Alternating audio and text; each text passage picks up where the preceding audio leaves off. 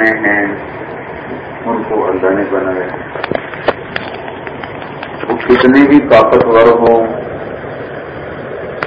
وہ ہر جگہ موجود نہیں. وہ کتنے بھی طاقتور ہوں انہیں موت آ جاتی. وہ زیر زمین چلے جاتے. وہ کتنے طاقتور ہوں انہیں ذوق بھی ہے, بیماری بھی ہے, موت بھی ہے. اللہ کیسا ہے؟ پہلی صفت کیا ہے؟ لا الہ الا ہو. اس کے سوا کوئی اور معبود ہی نہیں. وَإِلَٰهُكُمْ إِلَٰهٌ وَاحِدٌ لَا إِلَٰهَ إِلَّا هُوَ. ایک ہی اللہ ہے, اس کے سوا کوئی ہے ہی کوئی نہیں. الف لام میم اللہ لا الہ الا ہو. پہلی صفت اکیلا ہے, اکیلا. واحد اکیلا. احد قل هو اللہ احد. واحد اکیلا. احد جس کا کوئی دوسرا بن نہ سکتا ہو, جو ایسا اکیلا ہو جو اس کا دوسرا بن نہ سکے, جو ایسا بے مثال ہو کہ اس کا کوئی مثل بن نہ سکے, جو ایسا بے مثل ہو کہ کوئی اس کی شبیہ تیار نہ ہو سکے. قل هو اللہ احد. چلیے اللہ اپنا تعارف کرا. قرآن نے اللہ کا تعارف کرا مختصر الفاظ میں. سب سے خوبصورت تعارف سورہ اخلاص میں, اس لیے اس کو قرآن کا 1/3 کہا جاتا ہے. یہ سارا قرآن 3 چیزیں بتاتا ہے. ایک توحید بتاتا ہے, ایک رسالت بتاتا ہے, ایک آخرت بتاتا ہے. تو سورہ اخلاص 1/3 قرآن ہے کہ اس میں توحید بیان ہوئی. اللہ ان سے کہو تنہا بے مثل بے مثال ہے. لتراہ العیون, آنکھوں سے دور رہتا ہے. لا تخالفہ الظنون, خیال بھی نہیں پہنچ سکتا. لا یصفہ الواصفون, کیسا ہے اس کی ہم تعریف کرنا چاہتے ہیں کہ اللہ ایسا ہے, ایسا ہے, ایسا ہے. کیا حد ہے اس کی؟ تو اللہ نے خود ہمیں ایک مثال دی. وَلَوْ أَنَّمَا فِي الْأَرْضِ مِنْ شَجَرَةٍ أَقْلَامٍ, تم ساری دنیا کے درخت کاٹ کے قلم بناتے ہیں. آج کتنے درخت ہیں, آئندہ کتنے پیدا ہونے والے ہیں, وہ بھی پیچھے جو پیدا ہو کے ختم ہو گئے وہ بھی.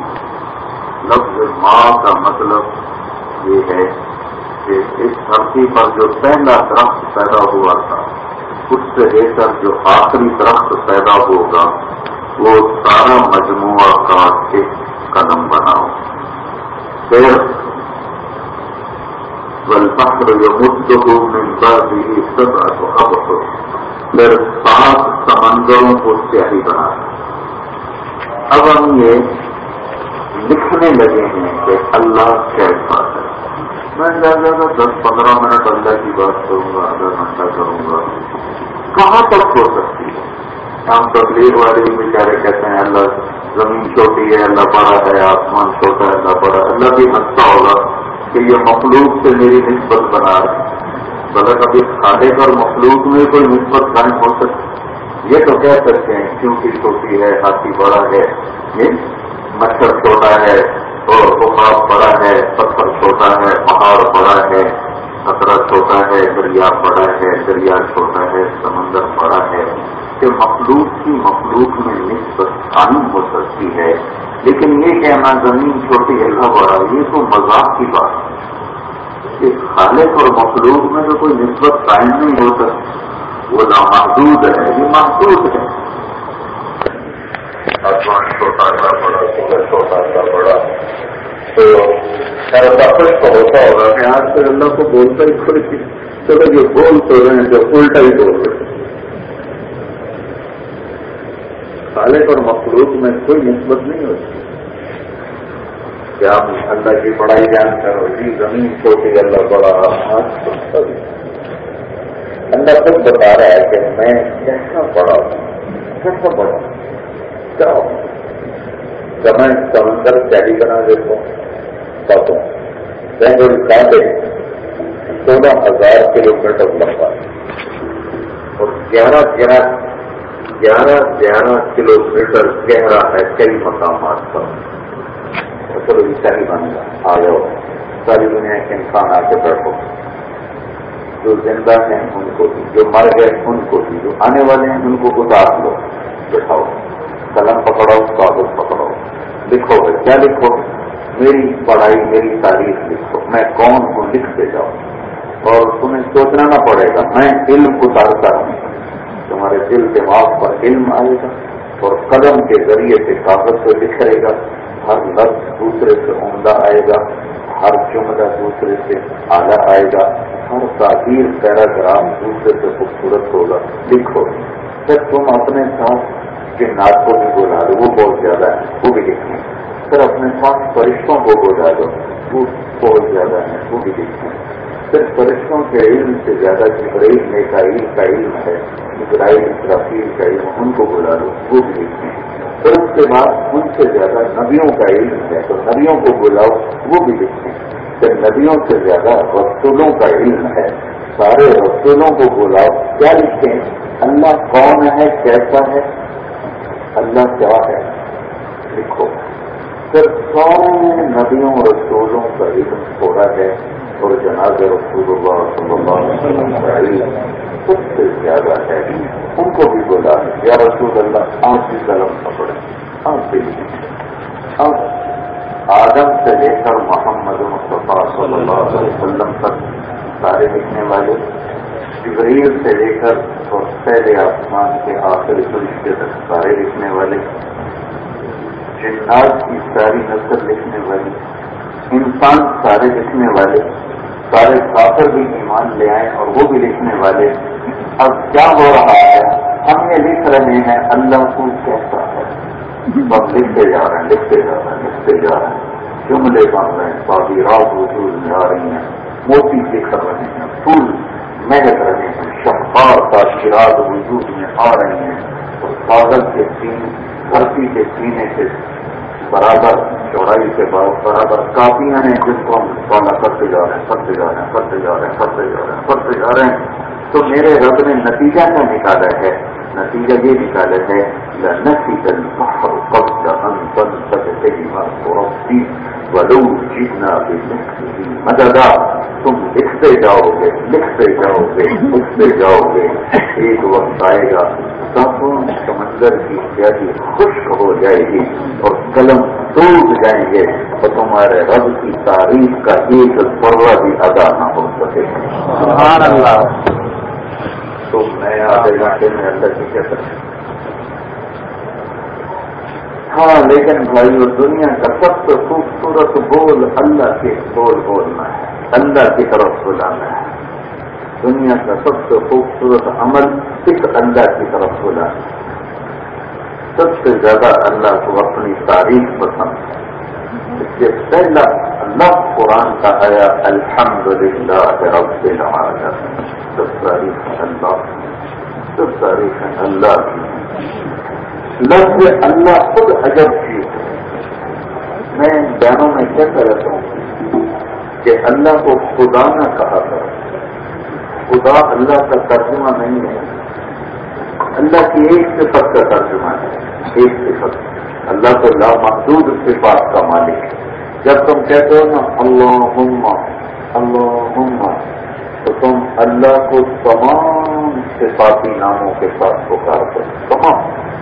99 تو ایک حدیث میں ہے الرحمن الرحیم، الملك القدوس، السلام المؤمن، المهيمن العزيز الجبار المتكبر، الخالق الباري، المصور الغفار القهار، الوهاب الرزاق، الفتاح العليم، القادر القاصد الباطل، القاصد الرافع المعز المذل، السميع البصير، الحكم العدل، اللطيف الخبير، الحليم العظيم، الغفور الشكور، العلي الكبير، الحسيب المقيت الشديد، الكريم الرقيب، المجيب الواحد المجيد الباعث الشهيد الحق الودود الكريم الرقيب المتين الولي الحميد المحصي المبدي المعيد المحيي المميت الواجد الماجد الواحد الأحد الصمد القادر المقتدر المقدم المؤخر الأول الآخر الظاهر الباطن الوالي المتعال البر الصواب المنتقم العفو الرؤوف مالك الملك ذو الجلال والإكرام المقتدر الجامع الغني المغني المانع الضار النافع النور الهادي البديع الباقي الوارث الرشيد الصبور جل جلاله وللہ الاسماء الحسنى. یہ میرے رب کے خوبصورت نام ہے. تو جب تم کہتے ہو نا یا خدا یا خدا، تو یہ تم اللہ کی ایک صفت کو پکارتے ہو، ایورگار جو کسی کا محتاج نہیں، جو اپنے وجود میں کسی کا محتاج ہے. جب تم کہتے ہو اللہم یا اللہ اللہم یا اللہم، جب تم کہتے ہو تو تم اللہ کو اللہ کے تمام صفاتی ناموں کے ساتھ پکارتے ہو. لفظ اللہ میں سارے نام موجود ہیں. اللہ کا ترجمہ نہ خدا ہے، نہ بھگوان ہے، نہ گاڈ ہے، نہ ایشور ہے، نہ اوتار ہے، نہ دیوتا ہے، نہ یزداں ہے. اللہ صرف اللہ ہے. عادت ڈالو اس کی عادت، خدا کی بجائے اللہ کہا کرو، اللہ زیادہ خوش ہوگا. میں یہ نہیں کہہ رہا ہوں کہ یہ کہنا غلط ہے، یہ نہیں کہہ رہا ہوں کہ یہ غلط ہے، یہ نہیں کہہ رہا ہوں کہ یہ غلط ہے، استعمال ہوتا ہے. میں یہ کہہ رہا ہوں یہ پورا ترجمہ نہیں ہے، صرف اللہ ہی. اور اس لفظ سے اللہ کی ایک صفت بتاتا ہوں جو کسی لفظ میں نہیں ہے. لفظ میں سے حرف نکال دو تو لفظ کا مطلب تبدیل ہو جاتا ہے. جمیل جمیل جمیل خوبصورت. جیم نکال دو تو میل بن گیا، کتنا مطلب بدل گیا. یا میل بن گیا، کتنا مطلب بدل گیا. اس کی میم نکال دو تو جیل بن گیا، کیسے مطلب بدل گیا. یا نکال دو تو جمل بن گیا. جمل اونٹ کو کہتے ہیں. آپ کو میں اپنے نام کی مثال دے رہا ہوں. طارق آپ کو آنے والا، اور سا ہٹا دو تو ارق. ارق کا مطلب ہے بے قرار رکھنے والا. الف ہٹا دو تو سرف کا مطلب ہے زمین پہ پاؤں مارنے والا یا دروازہ سر ہٹانے والا. خدا ہی ہے تو خدا. خدا کی خا ہٹا دو تو سے کا بن گیا. کا تو صرف پٹھانوں کی فشتوں میں آتا ہے، دادا دادے دادے دادے. پھر اس کی داد ہٹا دو تو وہ بھی پٹھانوں کی خا کرتے رہتے ہیں، وہ خاصا بن گیا. اس کا آخری الف ہٹا دو تو وہ خط بن گیا. خط گال کے دل کو کہتے ہیں، گال کے دل کو خط کہتے ہیں. لفظ اللہ پر ایک عجب چیز ہے، اللہ. الف میں نے ہٹا دیا، الف ہٹا دیا تو پیچھے بچ گیا للہ. تو میرا رب کہتا ہے للہ ما فی السماوات و ما فی الارض. تو الف ہٹنے سے کوئی مطلب نہیں کرتا. اب میں اگلا لام ہٹا دیتا ہوں، اگلا لام الف سے اگلا لام ہٹا دیتا ہوں تو پیچھے بچ گیا لہو.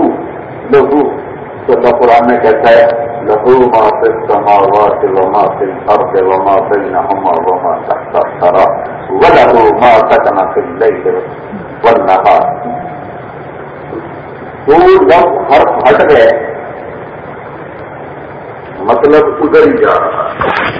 اب میں پہلے دو باقی رکھتا ہوں اور آخری لام ہٹا دیتا ہوں تو اللہ کی بجائے بن گیا الہ.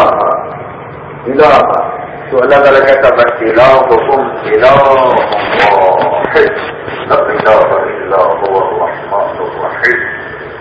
اس سے بھی عجیب بات، میں سارے حرف ہٹا دیتا ہوں، الف بھی، پہلا لام بھی، دوسرا لام بھی، صرف ہاتھ بھی ہٹا دیتا ہوں، ہاتھ کی پیش کو باقی رکھتا ہوں، ہاتھ کی پیش کو باقی رکھتا ہوں، تو قرآن خود میں بھی ہمیں اللہ کی طرف متوجہ کرتا ہے، اللہ لا الہ الا ہو، الف لام میم، اللہ لا الہ الا ہو، اللہ، لہو اللہ، الہ اللہ، للہ اللہ، اور اللہ تو اللہ ہے۔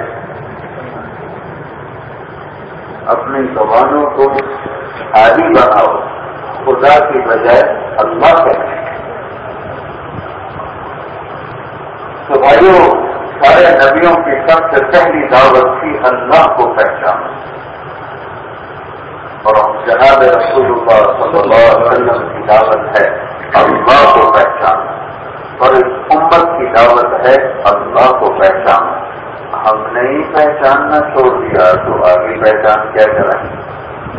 نبیوں کی پہلی دعوت کہ یہ کائنات زمین سے لے کر آسمان پر اللہ کی بادشاہی ہے، اس شادی میں نہ کوئی شریک ہے، نہ کوئی مشیر ہے، نہ کوئی وزیر ہے، نہ کوئی مددگار ہے، نہ کوئی پہرے دار ہے، نہ وہ کسی کا محتاج ہے، نہ وہ کسی سے ڈرتا ہے، نہ کسی سے گھبراتا ہے، نہ وہ جھکتا ہے، نہ وہ سوتا ہے، نہ وہ کھاتا ہے، نہ وہ پیتا ہے، نہ اس کی بیوی ہے، نہ اس کا بچہ ہے، نہ اس کا مشرق ہے، نہ اس کا مغرب ہے، وہ مشرق مغرب سے بھی پاک ہے، شمال و جنوب سے بھی پاک ہے، اور وہ آگے اور پیچھے سے بھی پاک ہے، شکل صورت صورت سے پاک ہے، زمان و مکان سے پاک ہے، موجود ہے، زمانے سے پاک ہے، موجود ہے، مکان سے پاک ہے، کرتا سب کچھ ہے، اور ان سے کچھ بھی نہیں کرنا پڑا۔ مجھے پیار کرنے کے لیے ممبر پر بیٹھنا پڑ رہا ہے، بولنا پڑ رہا ہے، تمہیں سننے کے لیے بیٹھنا پڑ رہا ہے، کان لگانے پڑ رہا ہے۔ اس اللہ کو سب کچھ کرنے کے لیے کچھ بھی نہیں کرنا پڑتا، سبحان اللہ، سب کچھ کرتا ہے۔ فعال لما يريد يفعل ما يشاء يهدي من يشاء، جسے چاہے ہدایت دے، ويضل من يشاء، جسے چاہے گمراہ کرے، يغفر لمن يشاء، جسے چاہے معاف کرے، ويعذب من يشاء، جس کی چاہے پکڑ کر لے، يختص برحمته من يشاء، جس کو چاہے رحمت کی چھاؤں میں اپنے لے آئے، اور يدخل من يشاء في رحمته، جس کو چاہے اپنی جنت میں داخل کرے، يؤيد بنصره من يشاء، جس کی چاہے وہ مدد فرمائے، يهب لمن يشاء إناثا، جس سے چاہے بیٹیاں دے، ويهب لمن يشاء الذكور، جس سے چاہے بیٹے دے، ويزوجهم ذكرانا وإناثا، جس سے چاہے دونوں دے، ويجعل من يشاء عقيما، جس سے چاہے کچھ نہ دے، يفعل الله ما يشاء وما تشاءون إلا أن يشاء الله رب العالمين۔ وہی ہوتا ہے جو اللہ چاہتا ہے، رات کو کھڑا کر دے، دن نہیں آ سکتا۔ من الہ غیر اللہ یأتیکم بضیاء افلا تسمعون، دن کو کھڑا کر دے، رات نہیں آ سکتی۔ من الہ غیر اللہ یأتیکم بلیل تسکنون فیہ افلا تبصرون، زمین آسمان میں چلتی بھی کچھ ہی ہے، للہ الامر من قبل ومن بعد، کوئی ہے تیرے رب کے سوا حکمران، کوئی ہے تیرے رب کے سوا حاکم، کوئی ہے تیرے رب کے سوا کارساز، کوئی ہے تیرے رب کے سوا مددگار، کوئی ہے تیرے رب کے سوا پکار پر لبیک کہنے والا، کوئی ہے راتوں کے اندھیرے میں سناٹے میں درد مندوں کی سننے والا۔ سننا کہتا ہے، میں ایک بول رہا ہوں، تم سن، اگر یہاں دو بولنا شروع ہو جائیں تو تمہیں ایک لفظ سمجھ نہیں آئے گا۔ میرا نام کیسے سن؟ کہتا میرے بندو، او بلکم وآخرکم، اگلے پچھلے آؤ، انتکم وجنکم، انسان جنات آؤ، حیکم ومیتکم، مردہ زندہ آؤ، ربکم ویابسکم، جوان بوڑھے آؤ، صغیرکم وکبیرکم، چھوٹے اور بڑے آؤ، ذکرکم وانثاکم، مرد اور عورت آؤ، اگلے اور پچھلے آؤ، اور ساری جمع ہو جاؤ اور مجھ سے بات کرو اور اپنی اپنی زبانوں میں کرو۔ آج کی دنیا میں 6000 زبانیں بولی جا رہی ہیں، 6000 زبانیں بولی جا رہی ہیں۔ پہلے ہزاروں زبانیں مٹ گئی، آئندہ ہزاروں زبانیں آنے والی ہیں، یہ سارے جمع ہو جائیں اور پھر مولانا کہتا ہے فَتَعَذُرْنِي، آپ اٹھاؤ مانگو، چوریاں پھیلاؤ مانگو، اردو والے اردو میں، پنجابی والے پنجابی میں، اور سندھی والے سندھی میں، بلوچی والے بلوچی میں، پشتو والے پشتو میں، اور سرائکی والے سرائکی میں، گجراتی والے گجراتی میں، مارواڑی والے مارواڑی میں، اور فارسی والے فارسی میں، انگریزی والے انگریزی میں، فرینچ والے فرینچ میں، بلتستانی والے بلتستانی میں، گلگت والے گلگتی میں، پہاڑوں والے پہاڑی میں، ہاؤسا والے ہاؤسا میں، جنگلی اپنی جنگلی زبانوں میں، افریقی اپنی افریقی زبانوں میں، یورپ والے اپنی زبانوں میں، ہالینڈ والے اپنی زبان میں، فن لینڈ والے اپنی زبان میں، ناروے والے اپنی زبان میں، سویڈن والے اپنی زبان میں، ڈنمارک والے اپنی زبان میں، اٹلی والے اپنی زبان میں، فرانس والے اپنی زبان میں، اور پوری دنیا کے ملک روس والے اپنی زبان میں، کازقستان والے اپنی زبان میں، تاجکستان والے اپنی زبان میں، ترکی والے اپنی زبان میں، عراق والے اپنی زبان میں، کینیا کینیڈا والے اپنی زبانوں میں، سارے مانگو، کوئی زور سے مانگے، کوئی آہستہ مانگے، کوئی دل میں مانگے، کوئی اشاروں سے گونگا اشاروں سے مانگے، تم سب جب کر کے مانگو گے تو ایک ہنگامہ ہوگا، ایک شور ہوگا، اس شور کو کون سمجھے گا؟ تیرا رب کہتا ہے میں سب کی الگ الگ سمجھوں گا۔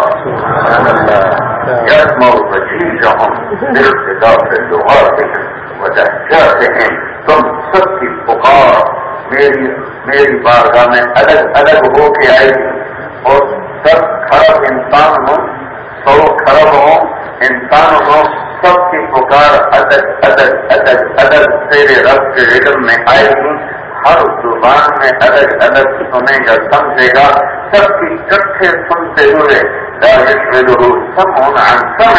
اسے یہ دھوکہ نہیں دے گا، یہ کیا بولا اور وہ کیا بولا، یہ کیا بولی اور وہ کیا بولی، یہ دھوکہ نہیں دے گا۔ اور ایک کی سنتے ہوئے دوسرے سے غافل نہ ہوگا، دوسرے کی سنتے ہوئے تیسرے سے غافل نہ ہوگا، عورتوں کی سنتے ہوئے مردوں سے غافل نہ ہوگا، جنات کی سنتے ہوئے انسانوں سے غافل نہ ہوگا، چڑیوں کی سنتے ہوئے قوموں سے غافل نہ ہوگا، شام کی پھنکار سنتے ہوئے بلبل کے نغمے سے غافل نہ ہوگا۔ یہ ہمارا اللہ ہے۔ ہاں بھائی، سارے نبیوں کی دعوت ہے لا الہ الا اللہ۔ اس سے خوبصورت نہ کوئی عمل ہے، اس سے خوبصورت نہ کوئی بول ہے۔ ہاں ہے، ہمارا جو امتحان ہے، ہمارا جو پیپر ہو رہا ہے اللہ کی بارگاہ، وہ یہ نہیں ہو رہا کہ زیادہ عمل کون کرتا ہے، یہ نہیں ہو رہا۔ لِيَبْلُوَكُمْ خَلَقَ الْمَوْتَ وَالْحَيَاةَ لِيَبْلُوَكُمْ أَيُّكُمْ، اللہ کہتے اکثر عملہ، ہاں میں دیکھوں گا کون زیادہ عمل کر کے آتا ہے، یہ نہیں کہا۔ اللہ نے کہا لِيَبْلُوَكُمْ أَيُّكُمْ أَحْسَنُ عَمَلًا، میں دیکھوں گا سب سے خوبصورت عمل کر کے کون آتا ہے۔ اب اگر ہمیں یہ پتہ چل جائے سب سے خوبصورت عمل کون سا ہے اور اس میں ہم لگ جائیں، کرنے والے بن جائیں، تو ہمارا پرچہ جلدی حل ہوگا، نمبر زیادہ ملے۔ ایک بندہ اپنے بارے میں کہتا ہے احسن، عربی زبان میں 3 لفظ ہے، ایک حسن، حسن کا مطلب ہے خوبصورت، ایک ہے حسین، حسین کا مطلب ہے بہت خوبصورت، اور ایک ہے احسن، احسن کا مطلب ہے سب سے زیادہ خوبصورت۔ یا میں حسان کا شعر ذکر کروں، اللہ کے نبی نے کبھی کسی کے لیے ممبر نہیں بچھایا، صرف اپنے لیے بچھواتے تھے۔ ایک آدمی ہے جس کے لیے ممبر بچھایا جاتا تھا، وہ ہے حسان بن ثابت، میرے نبی کا شاعر، اور آپ ان کو ممبر پہ بٹھاتے کہتے چل کر اپنے نبی کی تعریف۔ ان کے لیے ممبر ابو بکر کے لیے ممبر نہیں ہے، علی کے لیے ممبر نہیں ہے، عمر کے لیے عثمان کے لیے ممبر نہیں ہے، ممبر حسان کے لیے بشارت کون اٹھ ہے حسان. تو حسان نے یہاں کہا، میں نے کہا نا احسن سب سے خوبصورت. تو حسان کہتے ہیں وہ احسن من قلم طرفت ہے نبی کیوں کر وہ احسن تیرے جیسا حسین میری آنکھ نے نہیں دیکھا. وہ اجمل من قلم تری دل لکھا ہو تیرے جیسے جمال وقت والا کسی ماں نے نہیں جنا. خلقت مبرأ من كل عیب آپ ہر عیب سے پاک پیدا ہوئے. کأنک قد خلقت کما تشاء. یہ جو مصرع ہے یہ مصرع ساری دنیا کا نافیہ کلام میں اکٹھا کروں، ساری دنیا کا اردو عربی فارسی انگریزی ہندی صحابہ سے لے کر آج تک کے سارے شعراء کو اکٹھا کروں ایک پرڑ میں رکھوں. اور حسان بن ثابت کے یہ دو شعر اور دو شعر کا بھی آخری مصرع ایک پلٹ میں ڈال کے توڑوں تو یہ دو شعر کا وزن سب سے زیادہ ہے. ایسا کروں کأنک قد خلقت کما تشاء. یا رسول اللہ آپ ایسے پیدا ہوئے جیسے آپ نے خود اپنے آپ کو چاہا. یہ پتہ کیا تخیل ہے اس کو. یہ شاعری میں مبالغہ تو ہوتا ہی ہے، شاعری میں مبالغہ جائز ہے، شاعری کے علاوہ نہیں. تو یہاں حسان کا جو تصور پہنچا ہے وہ کہ ایک طرف اللہ ہے اور ایک طرف محمد مصطفیٰ صلی اللہ علیہ وسلم. ایک طرف ہے روح محمد، ایک طرف ہے رب محمد. پہلے ایک اور چیز کا اضافہ کرو، دو چیز. ایک حدیث میں آتا ہے ابو ہریرہ رضی اللہ تعالیٰ عنہ نے پوچھا یا رسول اللہ آپ کو نبوت کب ملی؟ تو اس کا جواب کیا ہے 40 سال کی عمر. 40 سال. اور کتابی جواب کیا ہے 40 سال 6 مہینے تک ہے. 21 رمضان 40 سال 6 مہینے تک. تو آپ کہتے ہیں ابو ہریرہ 40 سال کی عمر میں نبی بن گیا تھا. لیکن میرے نبی نے کیا کہا ابو ہریرہ ابھی آدم کی مٹی کٹھی نہیں ہوئی تھی اور میں نبی بن گیا. اب اس کے ساتھ ایک اور حدیث جوڑوں تو یہ اور واضح ہو جائے کہ میرے نبی نے فرمایا اللہ نے زمین آسمان کو پیدا کرنے سے 1000 سال پہلے، زمین آسمان کو پیدا کرنے سے 1000 سال پہلے سورہ یاسین کی تلاوت فرمائی. 1000 سال زمین آسمان کب بنے تھے ہمارے پاس اس کا کوئی ٹھوس ثبوت نہیں. سائنسدانوں کی ایک بات ہے کہ یہ کائنات 25 ارب سال پہلے بنائی ہے. ایک اندازہ ہے، ٹھیک ہوگا غلط بھی ہو سکتا ہے، اس سے زیادہ بھی ہو سکتا ہے، کم بھی ہو سکتا ہے. ہم یہی لے لیتے ہیں آج سے 25 ارب سال پہلے کائنات بنی. اس سے بھی 1000 سال پہلے جب کچھ نہیں، نہ جبریل و میکائیل، نہ اسرائیل و اسرافیل، نہ جنت نہ دوزخ، نہ فرشتے، نہ لوح، نہ قلم، نہ کرسی، اللہ ہے اللہ. تو میرے رب نے سورہ یاسین پڑھی. سورہ یاسین کیا ہے؟ یاسین والقرآن الحکیم انک لمن المرسلین. مجھے قسم ہے قرآن حکیم کی، اے میرے محبوب تو میرا رسول ہے. آپ کہاں سے آگے آسمان نظر میں آدم کی نسل سے ہے. کہاں پہ ایک اور حدیث کا جوڑ دو یاد آتے ہیں تو بتاتا جاؤں. میرے نبی نے کہا میرے 10 نام ہیں، میرے 10 نام ہیں، میرے اللہ نے میرے 10 نام رکھے ہیں. میں محمد، میں احمد، میں ماہر، میں عاشر، میں عاقل، میں فاضل، میں خاطر، میں ابو القاسم، میں طاہر اور میں یاسین. اب کیا یاسین اللہ نے میرا نام رکھا ہے. اب سورہ یاسین آ گئے یاسین والقرآن الحکیم. مجھے قسم ہے قرآن حکیم کی انک لمن المرسلین.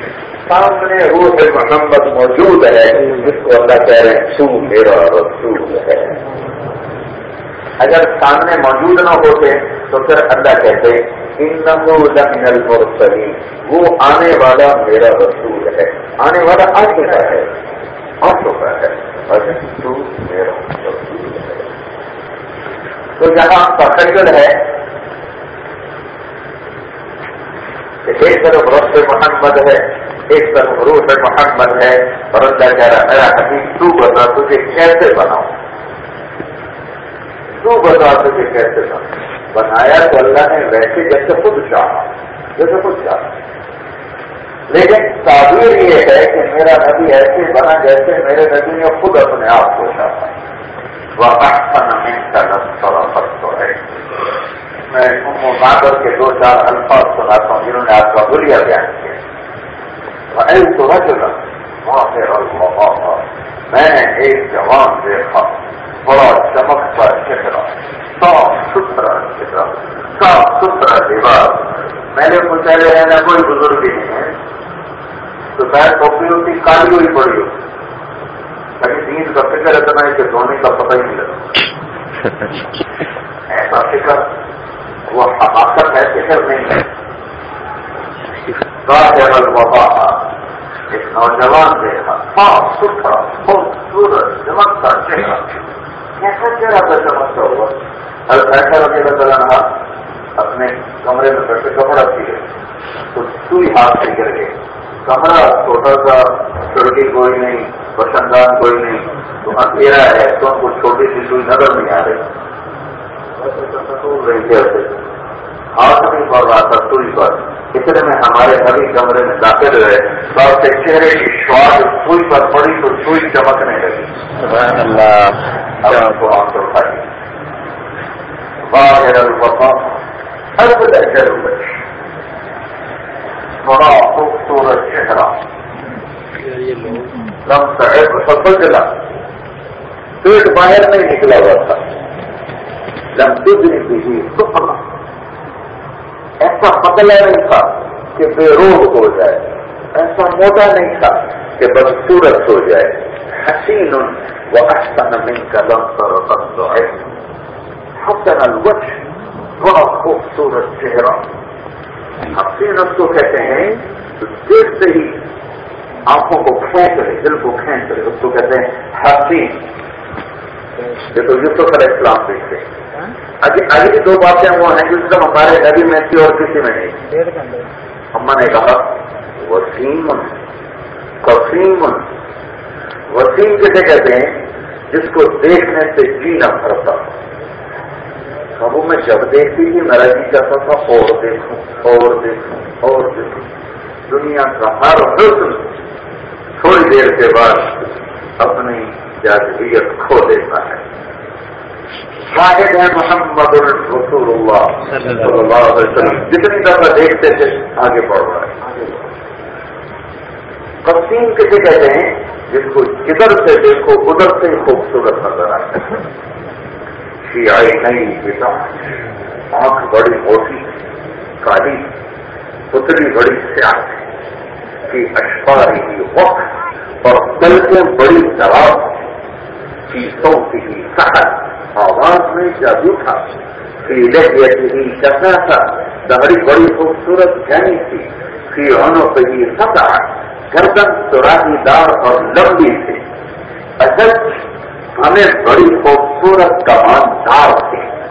اظہر اللون، ایسا ہے جیسے کلیوں کا چمکتا رنگ ہوتا ہے اور پھولوں کی مہک سے خوشبو ہوتی ہے۔ وَأَحْسَنَ مِنْكَ لَمْ تَرَ قَطُّ عَيْنٌ، وہ اللہ آتا نیچے اللہ کا رسول آتا۔ وَأَجْمَلَ مِنْكَ لَمْ تَلِدِ النِّسَاءُ، تیرے جیسے جمال والا کسی ماں نے جنا نہیں۔ جمال کہتے ہیں خاندانی کمال کو، خاندانی شرافت کو، خاندانی بڑائی کو کہتے ہیں جمال۔ ہمارے یہاں تو جمال کی خوبصورتی کے معنی میں استعمال ہوتا ہے، عربی میں حسن خوبصورتی کے معنی میں، اور جمال خاندانی بڑائی بزرگی اور شرافت کے معنی میں استعمال ہوتا ہے۔ تو اس لیے کہا لم تلد النساء، اس کو جوڑا بلاغت کے ساتھ کہ تیرے جیسے جمال والا کسی ماں نے جنا نہیں، اور حسن کو جوڑا آنکھوں کے ساتھ تیرے جیسے حسن والا میری آنکھ نے دیکھا ہے. سمجھ گئے؟ میرے نبی نے کہا اللہ نے ساری آدم کی اولاد کو دیکھا اور اس میں سے عربوں کو الگ کر دیا. چھانٹی ہو رہی چھانٹی. پھر سارے عربوں کو دیکھا اور اس میں سے مضر کو الگ کر دیا. پھر مضر کو چھانٹی کر کے قریش کو الگ کیا. قریش کی چھانٹی کر کے ہاشم کو الگ کیا. پھر ہاشم کی چھانٹی کر کے اس میں سے محمد مصطفیٰ صلی اللہ علیہ وسلم کو وجود دیا. آپ خاندانی اعتبار سے کائنات کے افضل ترین خاندان میں سے ہیں، اعلیٰ ترین نسب میں سے ہیں. اس لیے کسی نبی کا نسب آدم تک نہیں جاتا، صرف ہمارے نبی ہیں جن کا نسب آدم علیہ السلام تک جاتا ہے. محمد بن عبداللہ بن عبد المطلب بن ہاشم بن عبد مناف بن حسین بن کلاب بن مرہ بن کعب بن لبئی بن غالب بن سہر بن مالک بن نضر بن کنانہ بن خزیمہ بن مدرکہ بن الیاس بن مضر بن نزار بن معد بن عدنان بن اوس بن حمیسہ بن سلامان بن عوس بن بوس بن خموال بن حدی بن عوام بن ناشد بن حذاء بن بلطاق بن يدلاق بن طاهر بن جاحم بن ناقش بن ناقي بن عيقي بن عبقر بن عبيد بن الدعاء بن حمدان بن سنبر بن يثربي بن يحزن بن يلحن بن إرعوى بن عيدي بن بيشان بن عيسر بن أخنار بن إيهام بن مقصر بن ناحد بن زارع بن سمي بن مزي بن عوض بن حرام بن فدار بن إسماعيل بن إبراهيم بن هادر بن ناحور بن سروج بن ريوز بن ثابت بن عادر بن الفشار بن صام بن نوح بن لامك بن متوشالة بن إدريس بن يرد بن ملهرجيل بن قينان بن آنوش بن شيث وبن آدم عليه الصلاة والسلام. وأجمل منك لم تلد النساء خلقت مبرأ من كل عيب كأنك قد خلقت كما تشاء. ایک دفعہ ہم عائشہ رضی اللہ عنہ چرخا کاٹ رہے ہیں. چرخا آپ کو چرخا آپ لوگوں نے دیکھا ہی نہیں ہوگا، تو ہم نے تو اپنے بچپن میں دیکھا ہوا ہے. تو کیا تھا، تو وہ عورتیں چرخا کاٹتی تھیں، وہ دھاگا بناتی تھیں. تو ہم عائشہ چرخا تھا اور اللہ کے نبی بیٹھ کے اپنا جوتا ٹھیک کر رہے تھے اور گرمی کا موسم. تو عائشہ رضی اللہ عنہ کی نظر پڑی اوپر، تو آپ کے ماتھے کے پسینہ کے قطرے جو قطروں میں سے نا نور نبوت شعاع بن کے نکل رہا ہے. عجب کا نظارہ تھا.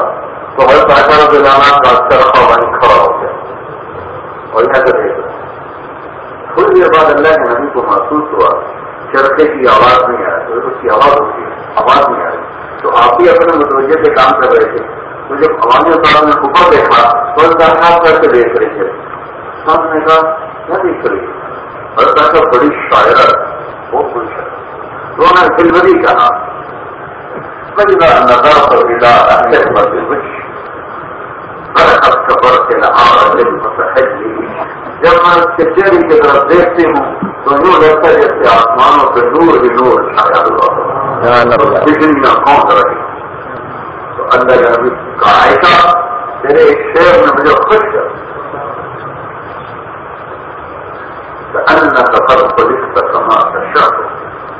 یہ حسن و جمال،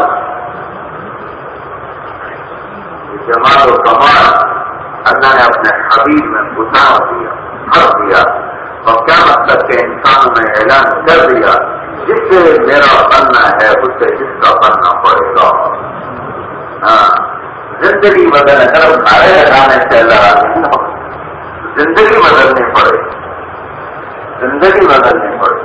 زندگی تو بدلے نہیں، نہ ظاہر نہ باطن، نہ قول نہ فعل، نہ اخلاق نہ معاملہ نہ معاشر نہ کردار.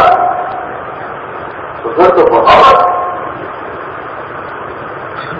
ایک بات کہتا ہوں، ہمارے پاکستان میں نقل بہت چلتی ہے اور نقل مار کے کتنے پاس ہو جاتے ہوتے نہیں ہوتے.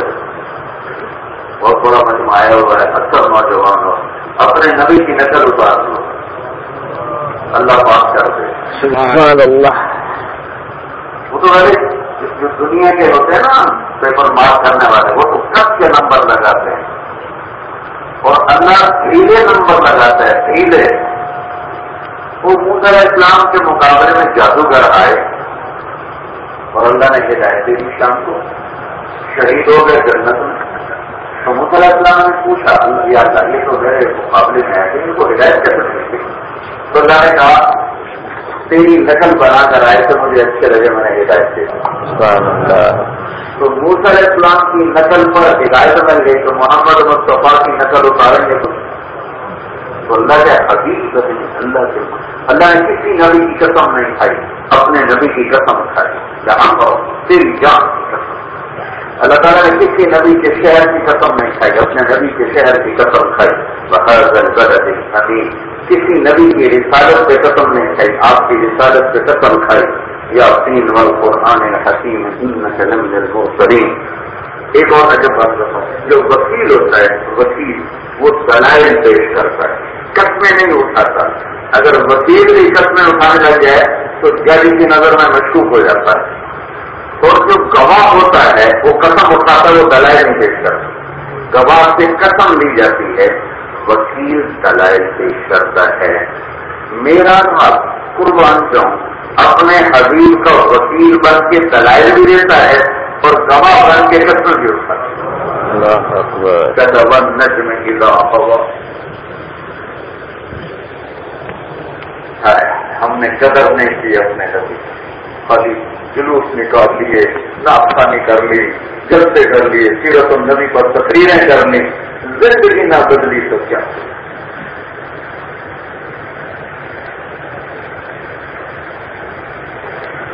نہ تو زندگی کے بدلنے سے بدلے، زندگیاں نہ بدلیں تو ہم اللہ کی نظر میں ایک رائی کے دانے کے برابر، ہماری حیثیت کوئی نہیں ہے۔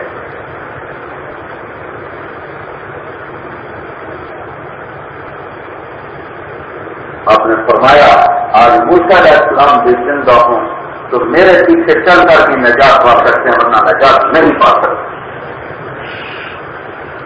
اگر اللہ کے حبیب کی نظر اتارے تو اللہ نمبر کاٹ کے نہیں لے جاتا، بڑے فخر۔ ایک مثال دیتا ہوں، قیامت کے دن ایک آدمی کی ایک نیکی کم پڑ جائے گی، ایک نیکی تو اللہ تعالیٰ فرمائیں گے تو ایک نیکی کسی سے لے لے تو میں تجھے جنت میں ڈالتا ہوں۔ 50 ہو جائیں گے نا تو یہ گناہ نیکی برابر ہو جائیں گے، تو وہ اللہ کہیں گے ایک نیکی کسی سے لے آنا تو جنت میں ڈال دے۔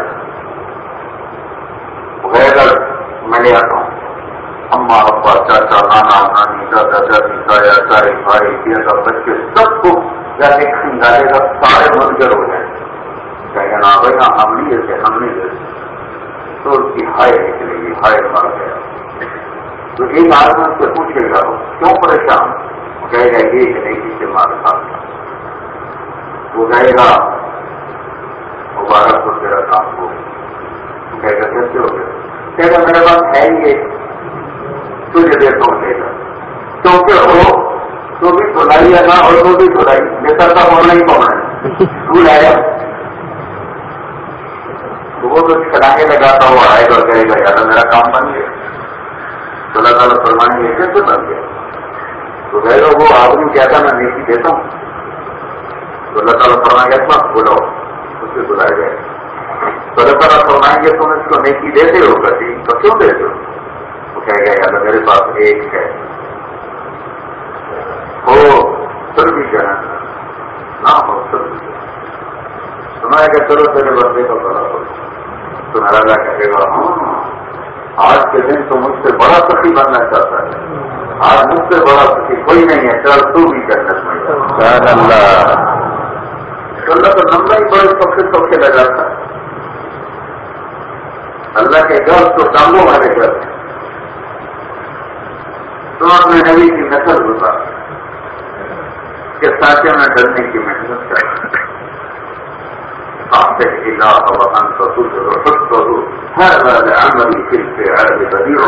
یہ کیسے محبت کے دعوے ہیں کہ پوری زندگی بغاوت ہے اللہ کے نبی سے، اور کہتے ہیں ہم عاشق رسول ہیں۔ عشق تو اطاعت سے لاتا ہے، عشق تو فرمانبرداری سے لاتا ہے. عاشقوں نے عشق کمانے دل رکھیں باندھ پہاڑوں کو، سچے بدیاں ہزار غلامیں کر جانے باغ بازاراں ہو. منصور جائے سولی جسے جڑے واپس خود استراراں ہو. سجدے پر شاہی نبا ہو تو کافر کہنا ہزاراں ہو. عاشق سوئی حقیقی جڑا قتل معشوق دے مننے، سر نو جوڑے تو مکھ نہ موڑے ہمیں سو تلوار کھنے. سچا عشق حسین دبا ہو پھر جس سے راز نہ بنے. نجم کی بنا ہوا میرا رب وکیل صفائی کر کے آ رہا ہے اور ساتھ گواہ بن کے آ رہا ہے. سبحان اللہ. گواہ دلائل نہیں دیتا، وکیل قسم نہیں اٹھاتا، اور میرا رب دونوں چیزیں جمع کر رہا ہے. ون نجم کی ہوا یہاں گواہ بن کے قسم اٹھا رہا ہے. مجھے قسم ہے تاروں بھرے آسمان کے ستارے کی. اب آگے چلائی جا رہا ہے. پہلے گواہ پر بڑی مارا بند لگا ہے ہوا، اب چلائی شروع ہو گئے. ماں یس ہوا ان ہوا علمه شديد القوى ذو مرة فاستوى ضرب بالأفق الأعلى ثم دنا فتجلى وكان قاب قوسين أو أدنى فأوحى إلى عبده ما أوحى ما كذب الفؤاد ما رأى أفتمارونه على ما يرى. وكيل بھی رہا ہے، جواب بھی رہا ہے. فلا أقسم بما تبصرون وما لا تبصرون. گواہی آ گئے. إنه لقول رسول كريم وقالت عليه وما هو بقول شاعر وقالت عليه قليلا ما تذكرون وقالت عليه ولا بقول كاهن وقالت عليه.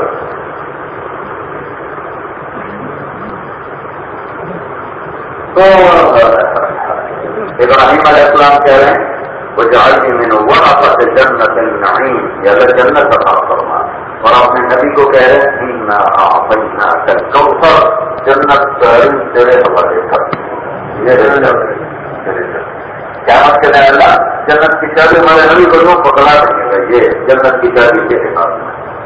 تو جائے گا تو جنت کھلے گی، تو نہیں جائے گا تو کھل ہی نہیں سکتی.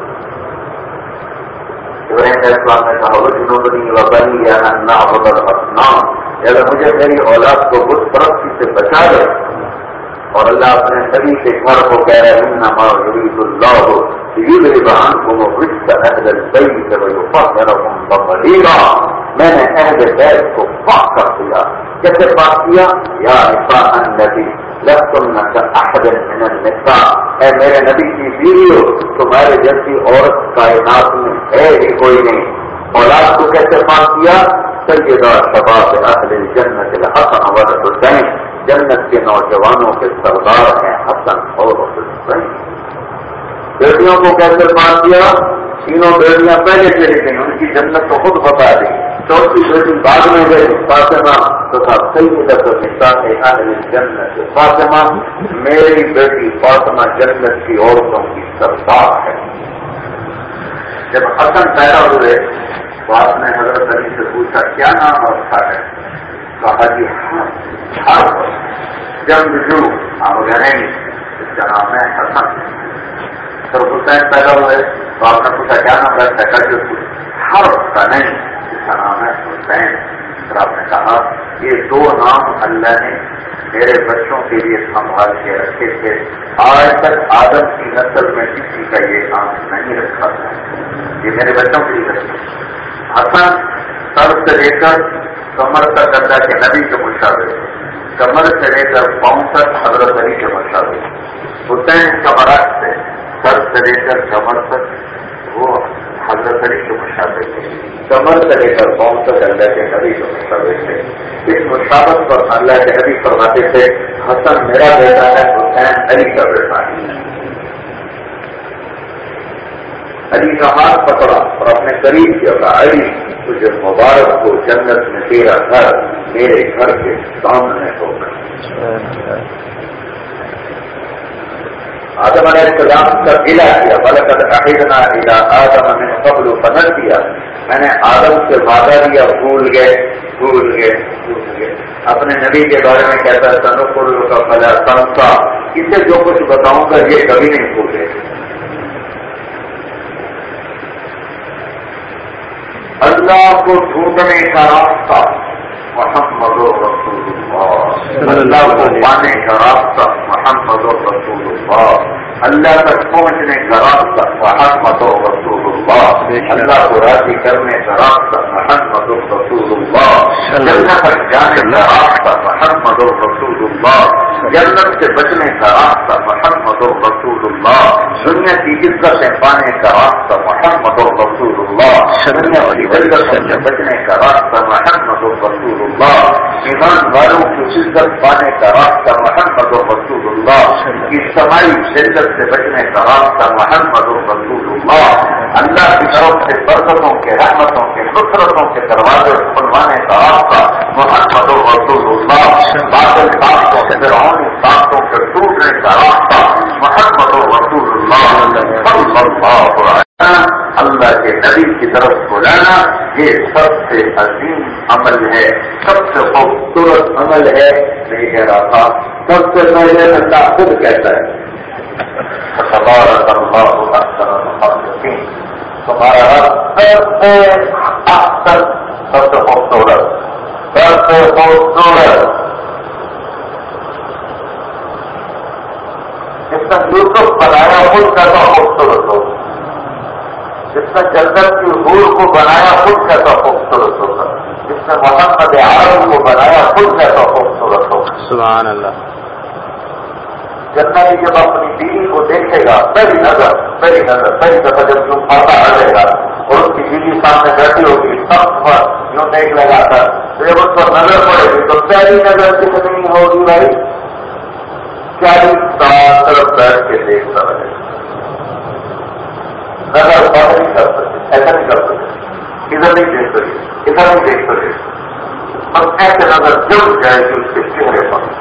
40 سال ایسا لگے گا جیسے کوئی پتھر کا رخ بیٹھا ہو، جسم کی حرکت ختم ہو جائے گی، اب ختم ہو جائے. 40 سال کے بعد وہ لڑکی کہے گی ہمارا غفینہ میں بچے، آپ کو میرا کوئی شوق نہیں ہے تو دیکھتے ہی رہو گے، میرے پاس نہیں ہو گے. پھر اس کو پوچھ جائے گا تو کون ہے؟ چلو تیری بیوی ہوں، تیرے نکاح میں ہوں. اچھا ہو اس کا بنانے والا کیسا؟ جنت کی لڑکی سمندر میں ڈوب ڈال دے تو سمندر شہر سے زیادہ میٹھے ہو جائیں.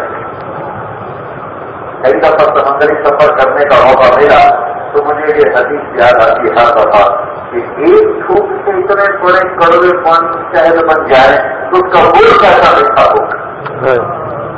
جنہیں جب شیر نے مجھے بتایا کہ ہم جو گانا بناتے تھے وہ 3.5 منٹ کا ہوتا اور اس کو بنانے میں کبھی مہینہ لگتا، کبھی 15 دن، کبھی 20 دن، کبھی ہفتہ، اور 3.5 منٹ. تو میں نے پوچھا 3.5 منٹ کتنا تھوڑا کیوں؟ اگر اس سے لمبا ہو تو لوگ بور ہو جاتے ہیں. ڈھولکی کا یہی حال ہے. تمہیں رب کا نغمہ سنو، رب کا میرا رب جنت میں پہلا گانا سنوائے اور اعلان سنو غور سے. وہ لوگ کہاں ہیں جو دنیا میں گانے نہیں سنتے؟ اب تمہاری مرضی میں گاڑی میں گانے کی کیسے ڈالو جو قرآن کی کیسے ڈال دو، اپنے گھروں میں بیٹھ کے گانے سن لو یا قرآن سنو یا کسی اللہ کے بندے کی بات سن لو. وہ لوگ کہاں ہیں جو لاہور میں گانے نہیں سنتے؟ اب لاہور کو میں کہہ رہا ہوں کہ لاہور میں جان پر وہ لوگ کہاں ہیں جو لاہور میں گانے نہیں سنتے؟ تو وہ لوگ کھڑے ہوں گے جنہوں نے دنیا میں گانے نہیں سنتے، جنہوں نے سنے ہوں گے وہ کہیں گے ہائے پڑ گئے کار کے کام کیا. لیکن محرومی بڑی بہت بڑی محرومی ہے آخرت کی. تو لگا لو فرمائیں گے آؤ تیرے بندو تم نے دنیا میں نہیں سنا، آج میں سناتا ہوں. اللہ جنت کی روح سے کہے گا اور سنا میرا ٹھیک ہے. جنت کے درختوں سے کہے گا دھن بناؤ، ہوا سے کہے گا ڈائریکشن دو، ہوا میوزک ڈائریکٹر بن جائے گی اور سارے درخت وہ سات دیتے بچ جائیں گے اور سات جنت کی حور کا سر ہوگا. یہ سر پاس یہ سب آواز، یہ دھن، یہ لے، یہ مل کر جو نغمہ نکلے گا، یہ کتنے گھنٹے کا ہوگا؟ گھنٹوں کا نہیں. کتنے دن کا ہوگا؟ دنوں کا نہیں. کتنے ہفتے کا ہوگا؟ ہفتوں کا نہیں. کتنے مہینے کا ہوگا؟ مہینوں کا نہیں. یہ ایک گانا 70 سال کا ہوگا. جو جہاں بیٹھا ہے وہ وہیں گم ہو کے سنتا رہے. 70 برس کا گیت ہوگا. لگائے گا کہتا ہے کہیں گے یادو مزہ ہی آئے. تو اللہ تعالیٰ فرمائیں گے اس سے ایسا سنا وہ کیا داؤد تعال ارفع المنبر، اے داؤد آجا اور منبر پر بیٹھ. تو داؤد علیہ السلام آئیں اور منبر پر بیٹھے. داؤد علیہ السلام کی آواز ایسی تھی جب دنیا میں زبور پڑھتے تھے زبور تو پہاڑ ایسے ایسے ہلنے لگ جاتے تھے. پہاڑ یا جبال اوصدی معه، یوں پہاڑوں میں وجد طاری ہوتا تھا. لوگ بے ہوش ہو کے گر جاتے ہیں. آج داؤد کی آواز ہوگی، جنت کا ساتھ ہوگا، رب کی مجلس ہوگی. یہ آواز جو سما پیدا کرے گی، جنت والوں کو جنت بھی بھول جائے گی. پھر میرا رب کہے گا اس سے اچھا سنو. اس سے اچھا کیا ہے؟ اس سے اچھا میں سناتا ہوں. اللہ کہے گا یا حبیبی یا محبت. اب ہمارے تبارک اللہ احسن الخالقین پر یہ ساری باتیں یاد آ رہی ہیں کہ اللہ سے حقیق کوئی نہیں ہے. اب سنو، اب اللہ کرے گا رضوان، کہے گا بھائی. اللہ کہے گا پردے ہٹا دے، آج میرے بندے میرا دیدار کریں اور میری آواز، آنکھیں ٹھنڈی کریں دیدار سے اور کانوں میں رس کھولیں میری آواز سے. آج ان کو سلا دینے لگا دنیا کے ناچ گانے سے، آنکھیں چرانے کا اور کان بند کرنے کا. بڑے گھاٹے میں گئے راتوں کو ننگے ناچ دیکھنے والے، بڑے گھاٹے میں گئے راتوں کو گھنگروں کی شندار سننے والے، بڑے گھاٹے میں گئے آوارہ عورتوں کے سڑک سے بدل دیکھنے والے، بڑے گھاٹے میں گئے ناچنے گانے والوں کی بے ہمدم ایمان تو اللہ تو آوازیں سننے والے. جب کوئی قوم ہلاک ہوتی ہے تو ناچ گانا ان کے اندر داخل ہو جاتا ہے. ہم لڑ چکے ہیں، ہمیں ایسا وقت بنانا کوئی نہیں آیا ہے سکتا. اور ہمارے اوپر کسی بات سے جانے کی ضرورت ہے جس قوم کی بات ہے اور کو بات کرتے اور ان کو 2000 مدد دیتے اور ان کو لوگوں کی سرکار کریں. مٹ چکی ہے زندہ بات ہے جو قوموں کو چل رہی ہے. انسان نہیں ہے، مردہ وجود ہے، زندگی نہیں ہے، حیات کا نہیں مانا رقص ہے. انسان چلے ہے، انسانی شکل میں بڑے قوم چل رہے ہیں. جو آپ بے حیات کا انکار نہ کر سکے گی، جو کام بے حیات کے اندر کیا جا سکیں گے. ایسا نہیں ہے کیا چلتا ہے، ایسا نہیں اس کے نبی کے ساتھ جب پڑھتے آئیں گے اور اپنا پڑھتے آئے میں اللہ کروں کی ضرورت نہیں ہے. اب میرا رب قرآن بتائے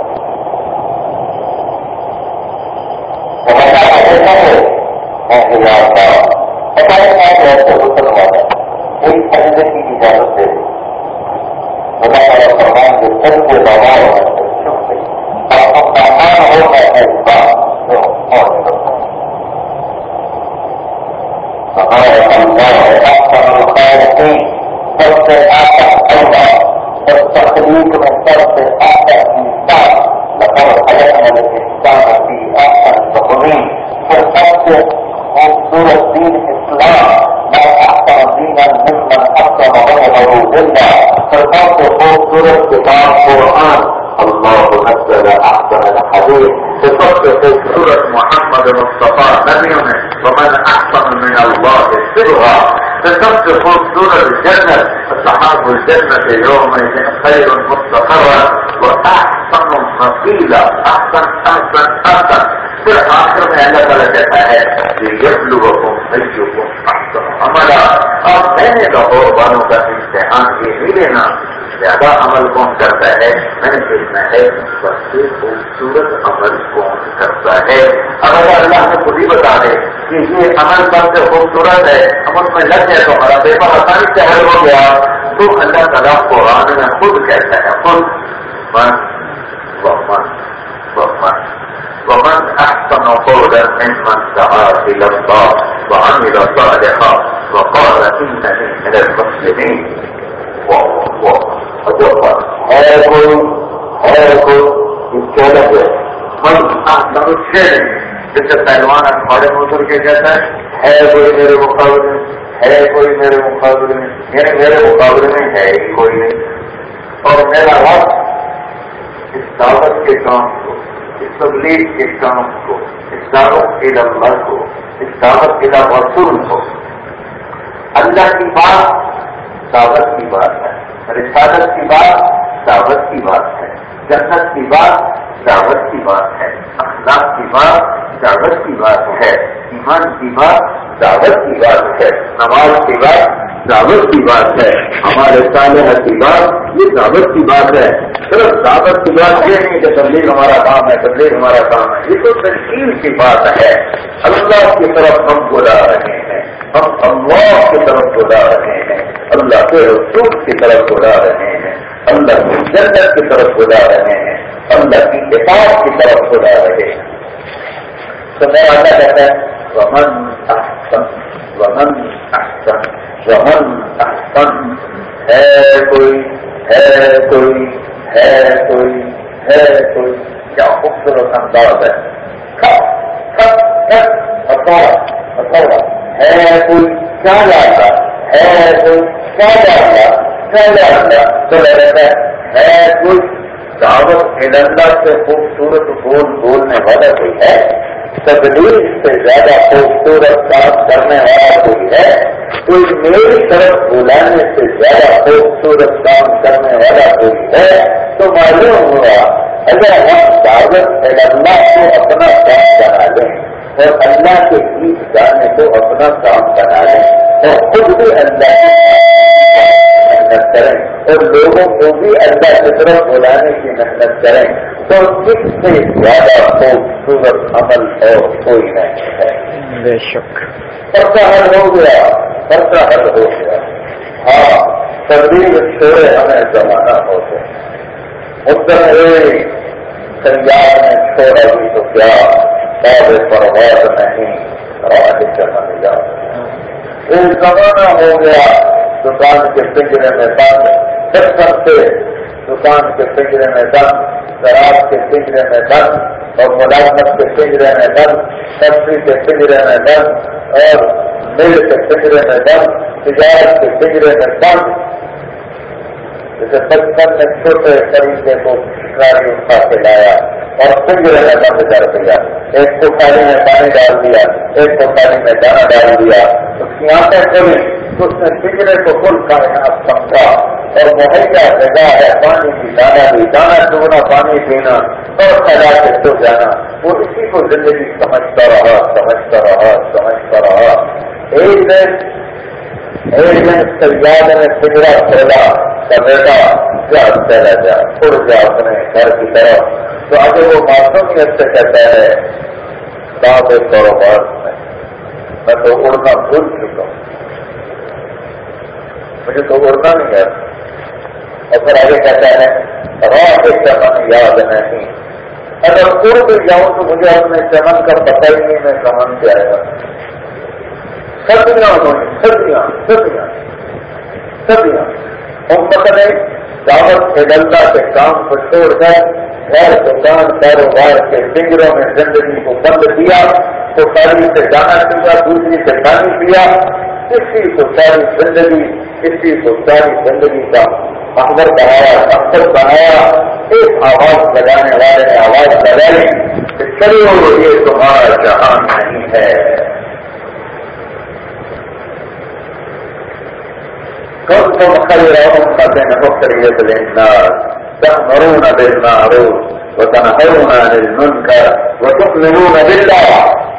سبب یاد کرو، لو پیچھے کی طرف ہے درد سے ایام تو اپنا سبب یاد کرو کہ تم وہ امت جنہوں نے پوری کائنات کو اللہ کا پیغام سنانا ہے، تم وہ امت جنہوں نے دنیا کے آخری کنارے تک اللہ کی بات کو پہنچانا ہے، تم وہ امت جنہوں نے پہاڑ کی چوٹیوں کو رونگنا ہے، صحراؤں کی دھرتی پر، صحراؤں کے سینے پر اپنے نقش پا سے پرانی تاریخ کو زندہ کرنا ہے، پانیوں کا سینہ چیرتے ہوئے دوسرے کنار گھاٹ پر جا کر لا الہ الا اللہ کی صدا کو لگانا ہے، جنگل کے بے نشان گاؤں میں سے چلتے ہوئے ایک ایک جھونپڑے پر جا کر انہیں لا الہ الا اللہ کی صدا لگانی ہے.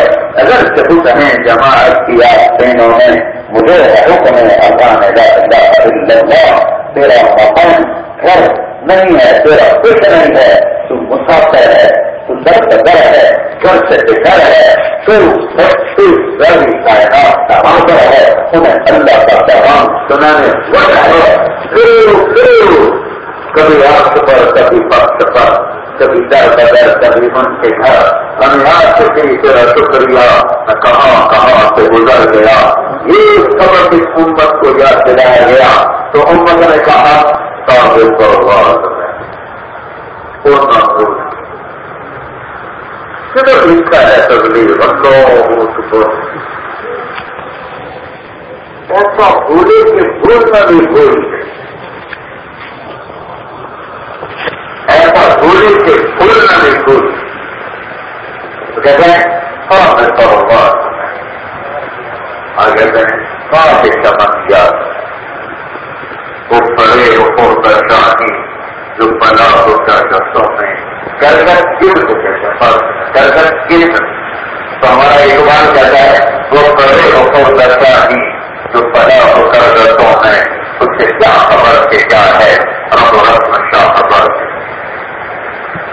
بھائیوں مستق ہوئی دعوت کو چھوڑے ہوئے،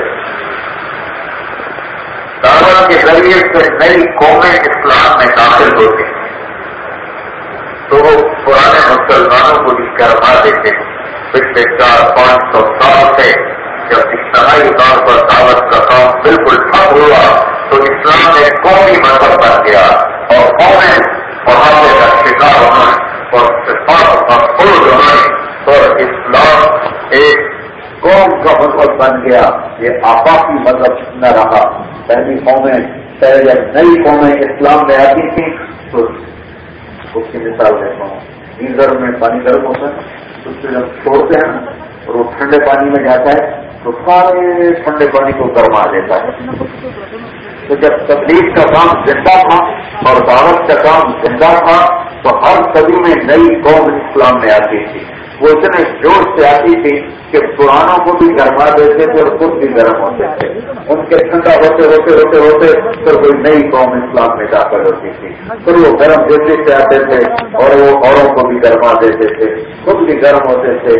پچھلے کوئی 500 سال سے یہ دروازہ بند ہوا پڑا ہے. نئی قوموں کا اسلام میں آنا بند ہوا کہ دعوت کا کام چھوٹ گیا، تبلیغ کا کام چھوٹ گیا تو وہ خون سرد ہوتے ہوتے ہوتے ہوتے ایسا ٹھنڈا ہو گیا ہے کہ ہم راہیں بھی بھول گئے، پرواز بھی بھول گئے، صفات بھی بھول گئے. تو بھائیوں تبلیغ کی محنت صرف اتنی بات نہیں ہے کہ لوگ نمازی بن جائیں.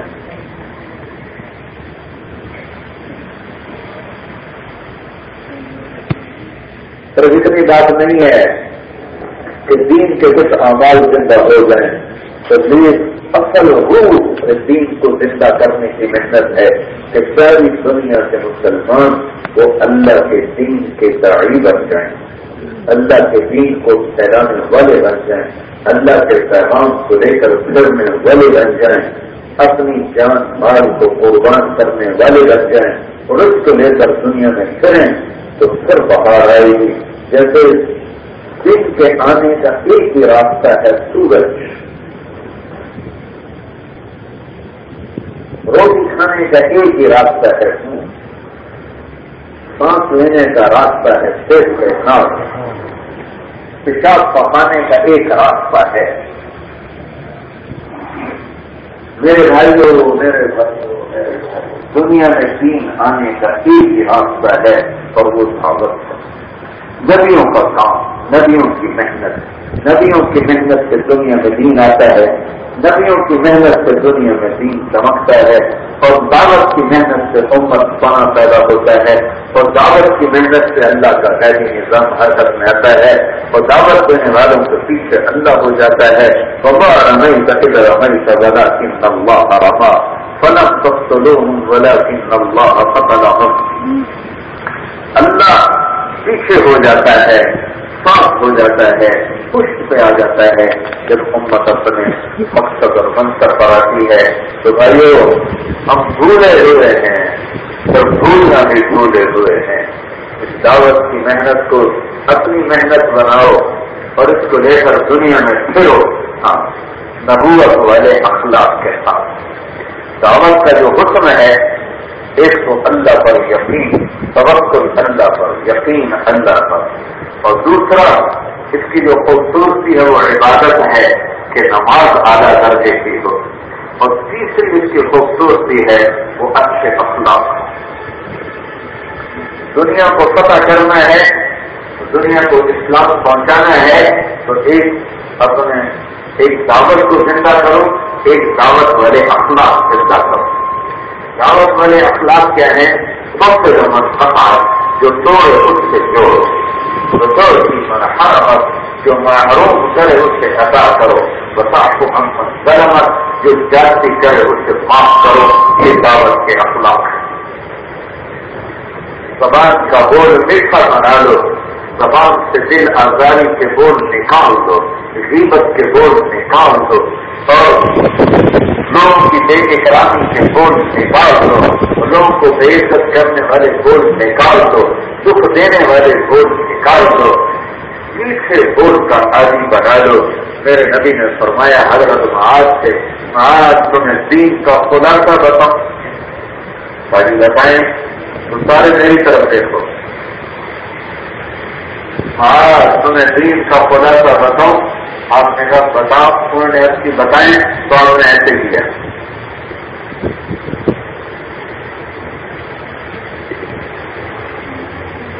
زبان کو پکڑا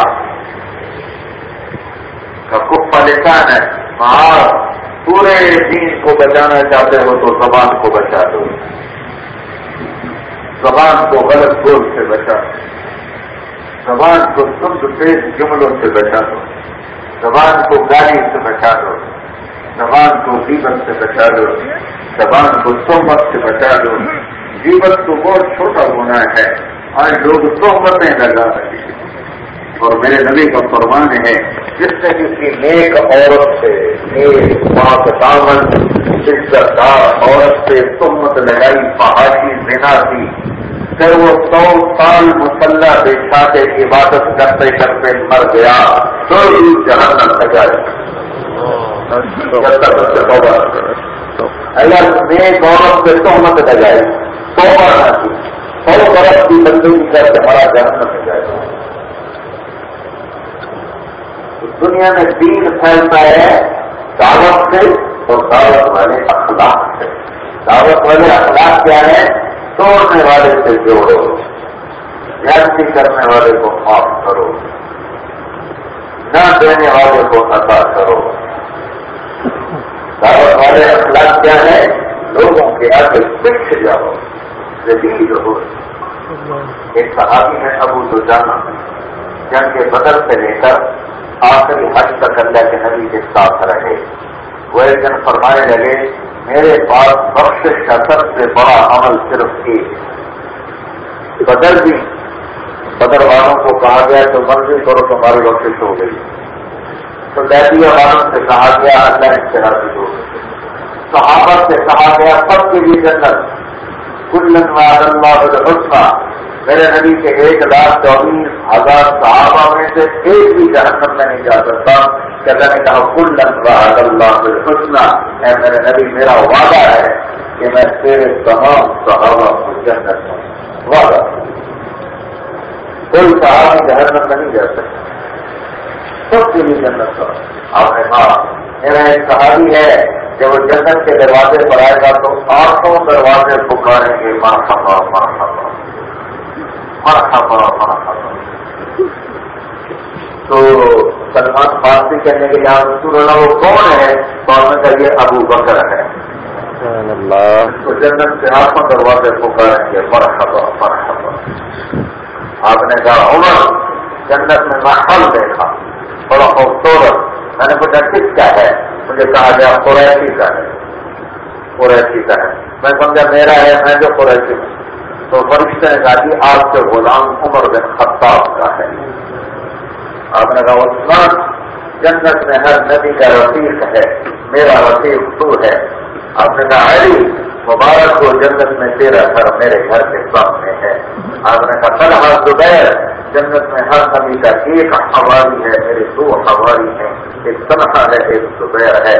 آپ مسجد میں داخل ہوئے، مسجد میں تو جدھر ابو بکر تھے جدھر عمر تھے، تو لوگ ایسے بیٹھے تھے تو ان کے سامنے آپ نے ان کے ہاتھ پکڑ لیے، ادھر ابو بکر ہے ادھر عمر تھا۔ اس پر کہا دیکھو، آپ نے کہا دیکھو قیامت کے دن ہم ایسے اٹھائے جائیں گے، ادھر ابو بکر ہوگا اور ادھر عمر ہوگا۔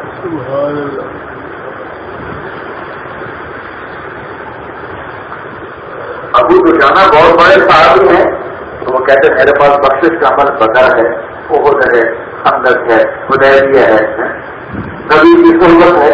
نبی کی صحبت بذات سے خود جنت کو واجب کرنے والی ہے، لیکن وہ کہتے ہیں میرے پاس بخشش کا سب سے بڑا عمل صرف ایک ہے، اور سے سننا برامدے والے باہر والے کھڑے ہوئے، میرے پاس بخشش کا سب سے بڑا عمل صرف ایک ہے کہ آج تک میں نے اپنی زبان سے کسی کو دکھ نہیں پہنچایا اور میرے دل میں کسی کا بغض موجود نہیں ہے، میرے دل میں کسی کا بغض نہیں ہے، میں نے کسی کو دکھ نہیں پہنچایا ہے۔ یہ اخلاق سے جس نے قوموں کو اسلام میں داخل کر دیا۔ ایک چھوٹی سی مثال دیتا ہوں، چھوٹی بہت بڑی مثال ہے کہ قریش مکہ نے قرآن سنا ایمان نہ لائے، قرآن کی فصاحت کے سامنے پاگل ہو گئے، کلمہ نہیں پڑھی۔ جنگ بدر میں فرشتوں کو دیکھا، کلمہ نہیں پڑھا۔ جنگ خندق میں طوفانی ہوائیں فرشتوں پہ لشکر اترے، کلمہ نہیں پڑا۔ فتح مکہ میں 10,000 کا لشکر دیکھا، کلمہ نہیں پڑا۔ کب کلمہ پڑا؟ 20 برس لڑتے رہے، 20 برس۔ کبھی کہتے جادوگر ہے، کبھی کہتے کاہن ہے، کبھی کہتے نجومی ہے، کبھی کہتے خود باتیں کرتا ہے۔ 20 برس کے بعد جب مکہ فتح ہوا تو سارے حرم میں قریش کھڑے تھے اور آپ نے یوں بیت اللہ کے دروازے پر دونوں ہاتھ ایسے رکھے تھے، تو چوکھٹ میں کھڑے تھے اور آپ نے کہا اب میں تمہارے ساتھ کیا سلوک کروں گا؟ تو پوری دنیا کی تاریخ ہے کہ بادشاہ جب شہر فتح کرتے تھے تو سب کو قتل کرتے تھے، تو وہ تاریخ سب کے سامنے آ گئی۔ 20 سال سے قتل کے منصوبے بنائے۔ ہاں بھائی میں اب تمہارے ساتھ کیا کرنے والا ہوں؟ تو سہیل بن عمر نے کہا آپ بڑے مہربان اخلاق والے ہیں، اخلاق والے کے بیٹے ہیں، آپ رہ نہیں کریں گے۔ تو آپ نے کہا جاؤ میں نے معاف کیا، سبحان اللہ، جاؤ میں نے معاف کیا، بیٹی کا قاتل معاف کیا، چچا کا قاتل معاف کیا، تم سب کو معاف کیا، میرے قتل کے منصوبے بنانے والے معاف کیا، مجھے گھر سے بے گھر کرنے والے معاف کیا۔ تو اتنے بڑی جب معافی کو دیکھا تو سارے مکے والوں نے کلمہ پڑھ لیا، تاکہ یہ خود صرف نبی کے ہو سکتے۔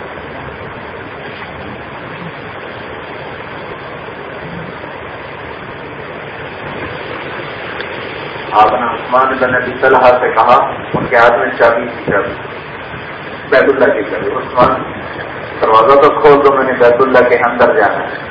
تو انہیں بہت ذلت آمیز سلوک کیا اور بہت سختی سے ڈانٹ دیا. تو آپ نے آگے مسکرا کر کہا وہ کیا دن ہوگا جب یہ چابی میرے ہاتھ میں ہو. تو کہنے لگا قریش پر یہ دن آ ہی نہیں سکتا. جب مکہ فتح ہوا تو عثمان بھاگ گئے کہ اب تو وہ دن آ گیا کہ بیت اللہ نبی کے قبضے میں. تو آپ نے حضرت علی کو بھیجا جاؤ عثمان بن ابی طلحہ کو ڈھونڈو اور اسے چابی بھی لے کر اسے پکڑ کے دلاؤ. تو حضرت علی گئے اور عثمان نے طلحہ سے چابی لی اور اس کو پکڑ کے لائے دربار نبوت میں. اب وہ سر بھی نہیں اٹھا رہے. تو آپ نے چابی پکڑ کر عثمان وہ دن یاد ہے جب میں نے کہا تھا وہ کیا دن ہوگا جب یہ چابی میرے ہاتھ میں ہو. تو جو کچھ اس نے کیا تھا تو اس کے مطابق تو کبھی اس کو چابی دوبارہ نہ ملنی چاہیے. پھر ساتھ حضرت عباس نے کہا بھی وہ یا رسول اللہ چابی اہل بیت کو دے, چابی آل رسول کو دے تاکہ چابی ہمارے گھر میں رہے اور کسی کے پاس نہ جائے. میرا نبی امت کو پیغام دینا چاہتا ہے کہ جو دعوت دینے والے ہوتے ہیں ان کے سینے بڑے ہوتے ہیں, وہ نیچا دکھانے والوں کو اونچا دکھاتے ہیں, وہ ذلیل کرنے والوں کو عزت دیتے ہیں, وہ غیبت کرنے والوں کی تعریف کرتے ہیں, وہ طعنے دینے والوں کی صفات بیان کرتے ہیں, گالی دینے والے کو دعا دیتے ہیں. مجھے میرے رب کی قسم سارے دین کے مشکل اعمال ایک پلڑے میں رکھو اور اچھے اخلاق دوسرے پلڑ میں رکھو تو اچھے اخلاق کا وزن سارے دین کے اعمال سے زیادہ ہے. میں بڑے درد سے یہ بات کہتا ہوں کہ امت میں ہر طبقہ دعوت دینے والوں کا بہت بڑا طبقہ وجود میں آ چکا ہے, علم والوں کا بہت بڑا طبقہ ہے, ذکر والوں کا بہت بڑا طبقہ ہے, نماز پڑھنے والوں کا بہت بڑا طبقہ ہے, تحریر تقریر کتابیں لکھنے والوں کا بہت بڑا طبقہ ہے, پیدل کرنے والوں کا بہت بڑا طبقہ ہے, تبکل والوں کا بہت بڑا طبقہ ہے, اخلاق والوں کا بہت بڑا طبقہ ہے, علم ذکر والوں کا بہت بڑا طبقہ ہے, تبلیغ والوں کا بہت بڑا طبقہ ہے. اخلاق والوں کے افراد بھی کوئی ہے جو کوئی فرد ہی وہ نظر آ جائے, کوئی فرد ہی نظر آ جائے جو گالی کے بدلے میں دعا دیتا ہو, جو غیبت کے بدلے میں تعریف کرتا ہو, جو گرانے والے کو اٹھانا جانتا ہو, جو زخم کھا کے مسکرانا جانتا ہو. میں نے نہیں دیکھا دنیا پھر بیٹھا. ابھی تک عبادات تک پہنچے ہیں ہم. تبلیغ کی محنت ہو, مدرسوں کی محنت ہو, خانقاہوں کی محنت ہو, ابھی تک عبادات زندہ ہوئی ہیں, اخلاق زندہ نہیں ہوئے. جس دن اخلاق زندہ ہو گئے ساری غیر قوموں کے لیے اسلام کا دروازہ کھل جائے گا. ابھی اخلاق نبوت والے نہیں ہیں. پنجاب والوں کے پنجابی اخلاق ہیں, سندھ والوں کے سندھی اخلاق ہیں, پشتو والوں کے پشتو اخلاق ہیں, بلوچوں کے بلوچی اخلاق ہیں, عربوں کے عربی اخلاق ہیں. محمدی اخلاق سے دنیا خرچ ہے. جس دن محمدی اخلاق وجود میں آ گئے, سورج نکلے تو اندھیرا رک سکتا ہے, پھول مہکے تو خوشبو رک سکتی ہے. جس دن میرے نبی کے اخلاق زندہ ہوئے ریت کی دیوار ثابت ہوگا سارا باطل. قوموں کی قومیں سکھیں گی. ابھی تو ہم آپس میں جڑ کے نہ چل سکے, غیروں کو کیا جوڑے. ابھی اپنوں کو اپنا نہ بنا سکے, غیروں کو اپنا کیا بنائے. نبوت والے اخلاق ساری کائنات کا تفصیلی عمل ہے. سحر حلال, حلال جادو, جادو کر دیتا ہے. ایک مہمان آپ کے پاس ٹھہرا, مصروف کافر اور رات کو خود اب کنسل کرنے کے لیے آپ کے بستر سے پاخانہ کر کے چلا. سلمان بھول گیا, راستے میں یاد آیا, سلمان کو میں بھول گیا, واپس آیا تو بڑا پریشان کیا. میرے پاخانے کا تو بڑا ڈر ہوگا, سب کچھ دن سے ڈر چکا ہے, تو میں تلوار کے بغیر گزارا بھی نہیں ہے. تو اب میں کیوں باہر میں جاؤں گا, کیا ہوگا. وہاں جا کے کیا دیکھا, اللہ جنرل اس کا پاخانہ بیٹھ کے سو رہے. صحابہ نے عرض کیا رسول اللہ, ہم دو کہنا کہ مہمان میرا ہے تمہارا میں دوں گا. پھر اس سے دیکھا آپ کو سال میں اس کا نہیں کلمہ پڑ گیا. پڑے اخلاق نبی کے وقت. ہمارے پاس تو چوتھا نمبر ویسے ہی نکل گیا تبلیغ میں سے، نہ اس کی کوئی بات ہوتی ہے، نہ کوئی تذکرہ ہوتا ہے، نہ اس کا کوئی مذاکرہ ہوتا ہے، نہ اس پر کوئی زور ہوتا ہے، تو وہ ہے بھی مشکل ترین تو زندگیوں سے نکل گیا ہے۔ نبوت والے اخلاق دعوت کا میک اپ ہے، میک اپ سے چیز خوبصورت ہو جاتی ہے، تو دعوت ہمارے دین کا جو میک اپ ہے وہ اچھے اخلاق سے ہمارا دین خوبصورت ہو جاتا ہے، اور اچھے اخلاق کا خلاصہ ہے توڑنے والے سے جوڑو، محروم کرنے والے کو عطا کرو، جاتی کرنے والے کو معاف کرو۔ 90% اخلاق اس زبان سے تعلق رکھتے ہیں کہ زبان کے بول سے قابو پائے تو دل متفر ہوتے چلے جائیں۔ جن کو صحابہ کی تلوار پتہ نہ کر سکی انہیں نبی کے اخلاق سے پتہ کر سکتی۔ دمشق فتح ہوا تو ورقل کی بیٹی وہاں تھی، اس کا جو حکمران تھا صوفہ، اس کی بیوی تھی، وہ حکمران وہ دمشق کا حاکم قتل ہو گیا اور بیٹی قید ہو گئی۔ تو قیدیوں میں پتہ نہیں چلا کہ ہرقل کی بیٹی قید ہو گئی۔ خالد بن ولید رضی اللہ عنہ کو پتہ چلا کہ ہرقل کی بیٹی قیدیوں میں ہے، تو انہوں نے اسی وقت اس کو الگ کیا، خیمہ لگوایا اور اس کی قمیضوں کو صاف کیا اور آدمی اپنے پہرے پر مقرر کیے، پورا اکرام کیا، عزت دی۔ 400 صحابہ سپاہیوں کا تابعین بھی ہوں گے اس میں دفتر دے کر اس کی بیٹی کو ان کے باپ سے روانہ کیا کہ جاؤ اپنے باپ سے بات کری جا، جس عزت کے ساتھ تھی اسی عزت کے ساتھ چلی جا۔ تو وہ بچی جب پہنچی انصافیہ اپنے باپ کے شہر اور ان مسلمانوں کا وفد ان کو بارڈر پہ چھوڑ کے واپس چلا گیا، اور اس کی بیٹی نے ہرقل کو بتایا کہ مسلمان کے سردار نے میرے ساتھ یہ سلوک کیا، تو ہرقل زارو خطاب ہوا اور کہنے لگا جس قوم کے لیے اخلاق ہوں وہ پہاڑوں کو بھی ٹکر ماریں گے تو راستے سے ہٹا دیں گے، اور جس قوم کے لیے اخلاق ہیں وہ عنقریب میری ساری سلطنت کے مالک بنے گے۔ یہ اخلاق ہے، اس نے قوموں کو گرا کے رکھ دیا قدموں میں۔ اسلام ہمارے اخلاق انتقامی ہیں، نہ ہمیں معاف کرنا آتا ہے، نہ ہمیں سہ جانا آتا ہے، نہ پی جانا آتا ہے، نہ درگزر کرنا آتا ہے۔ یہ بھائیوں سیکھو سیکھو، ایک دعوت زندہ ہو جائے، ایک نبوت والے اخلاق زندہ ہو جائے، سارا عالم ہدایت کے نور سے چمک اٹھتے ہیں۔ مدتوں بعد ہمیں پرانا سبق یاد آیا ہے، بھائیوں بہت بڑا مجمع آیا ہوا ہے، اس محنت کو اپنی محنت بنانے کی نیت کرتے ہو، نیت کرتے ہو انشاءاللہ، اس کو سیکھنے کی بھی نیت کرو، کرتے ہو انشاءاللہ۔ اس وقت اللہ ہم سے روٹھا ہوا ہے، حالات واقعات اللہ کی ناراضگی کا پتہ بتا ہے، اور اللہ کو منانا سب سے پہلا کام ہے، اور اللہ کو منانے کے لیے کوئی کنواں نہیں کھودنا پڑتا، کوئی پہاڑ نہیں توڑنا پڑتا، صرف توبہ کرنی پڑتی، اور اللہ کے ہاں توبہ کا دروازہ اتنا وسیع ہے، ادھر تم کہتے ہو یا اللہ میری توبہ میں، ادھر اللہ سارے گناہ معاف کر دیتا۔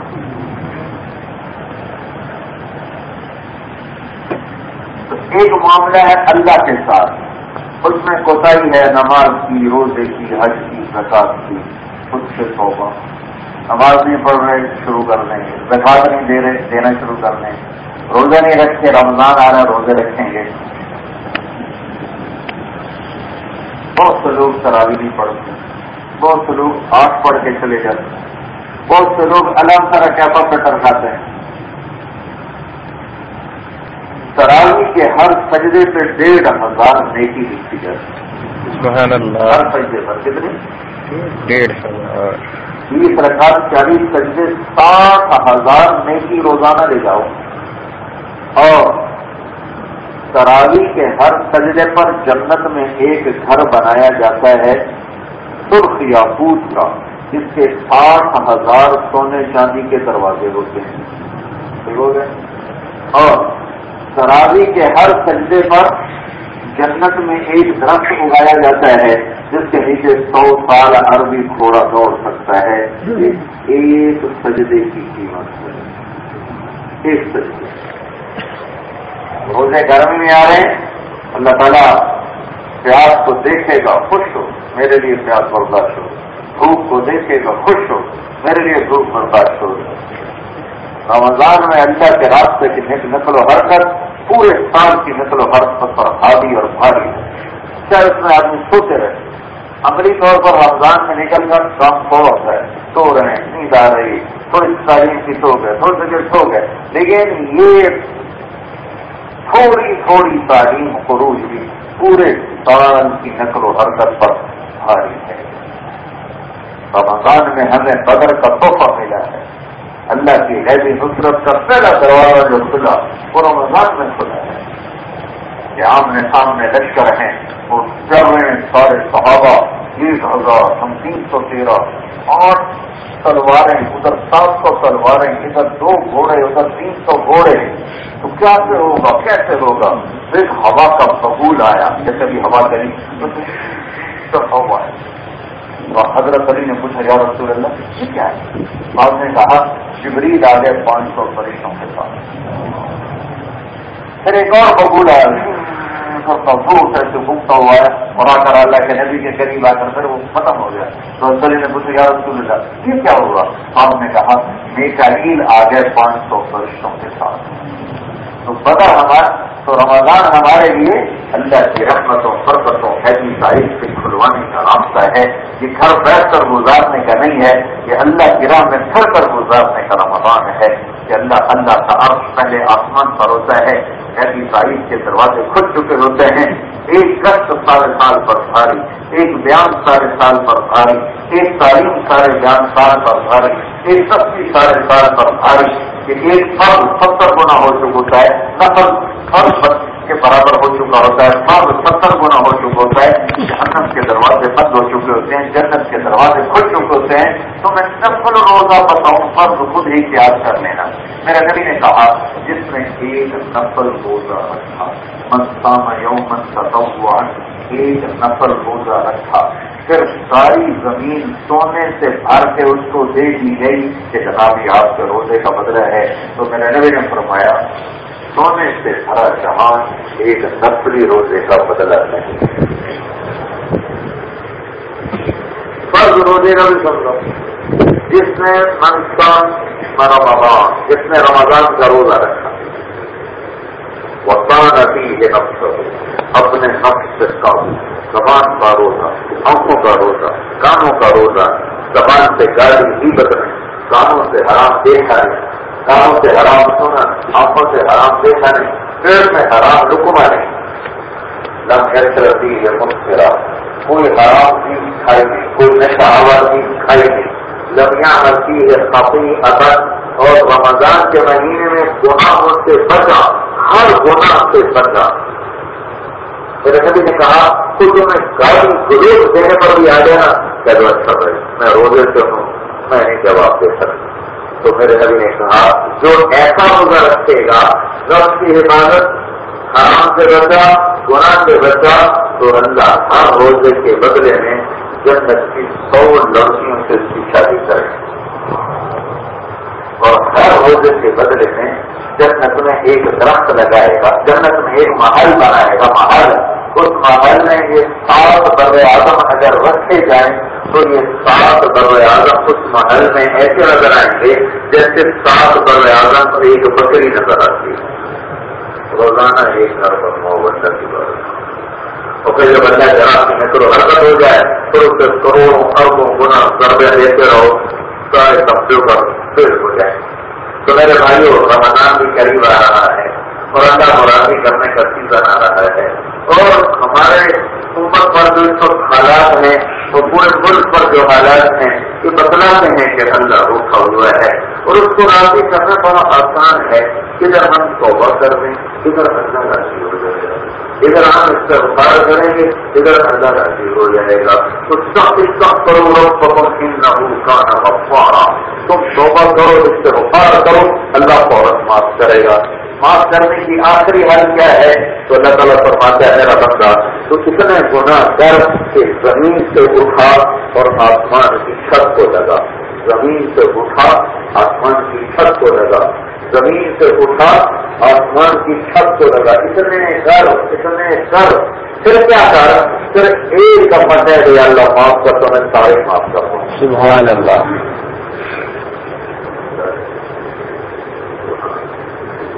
ایسا کوئی رب ہے کہیں؟ تو ہمارے تو گناہ چھوٹے چھوٹے. نماز کے لیے لیٹ نہیں ہے. تو میرے بھائیوں میں یہ گزارش کرتا ہوں آپ سے 9 بجے نہیں. کہ آج اللہ کی بارگاہ میں توبہ کر کے جاؤ. بہت بڑا مجمع آیا ہوا ہے, احباب جمع ہے, نہیں حال دل کہلے پھر التفا سے دلے تو رہے نہ رہے. ایسے مجمع روز تو نہیں آتے ہیں, اور اکثر نوجوان ہیں. تو میں یہ کہتا ہوں حکمرانوں کا ضلع چھوڑ دو, سیاستدانوں کا ضلع چھوڑ دو, محکموں فوج کے ضلع چھوڑ دو. ان سے کوئی نہ, وہ ہمارے ہی بھائی ہیں. اگر وہ غلط ہیں تو وہ آخرت میں پکڑے جائیں گے. تو اللہ کے نبی کو شکر ہوگا کہ میرا ایک امت بھی پکڑا جا رہا ہے. ان کے لیے ہدایت کی دعا کرو, ان کے لیے ہدایت کی دعا کرو. حالات بدلنا ہے تو حکومت کے بدلنے سے حالات نہیں بنیں گے. حالات بدلیں گے جب ہم اپنے آپ کو بدلیں گے, ہم اللہ سے صلح کریں, ہم توبہ کریں, ہم استغفار کریں. ہم ایک معاملہ اللہ کے ساتھ ہے, نماز روزہ حج زکات, اس میں ہم اللہ کی بارگاہ میں معافی مانگیں کہ اللہ آج کے بعد نماز نہیں چھوٹے گی, روزہ نہیں چھوٹے گا, زکات نہیں چھوٹے گی, حج نہیں چھوٹے گا. ایک معاملہ ہے انسانوں کے ساتھ, ماں باپ ہیں, بہن بھائی ہیں, بیوی ہیں, بچے ہیں, پھر کاروباری معاملات ہیں, پھر لین دین ہے. تو وہ سب مجمع تاجروں کا جو سود سے تجارت کر رہا ہے, اللہ سے اعلان کرم کیا ہوا ہے, وہ اس سے توبہ کریں کہ یا اللہ آج کے بعد میں سود کی تجارت نہیں کروں گا. بہت سنے ماں باپ کو ناراض کیا ہوا ہے. ایک شخص اللہ کے ایک شخص اپنی ماں کو طواف کرا رہے تھے, کندھے پر بٹھا کر بیت اللہ کا طواف کرا رہے تھے. تو طواف کرانے کے بعد عبداللہ بن عمر سے فرمانے لگے, کیوں جی میں نے ماں کو حج کرا دیا ہے تو میں نے ماں کا حق ادا کر دیا.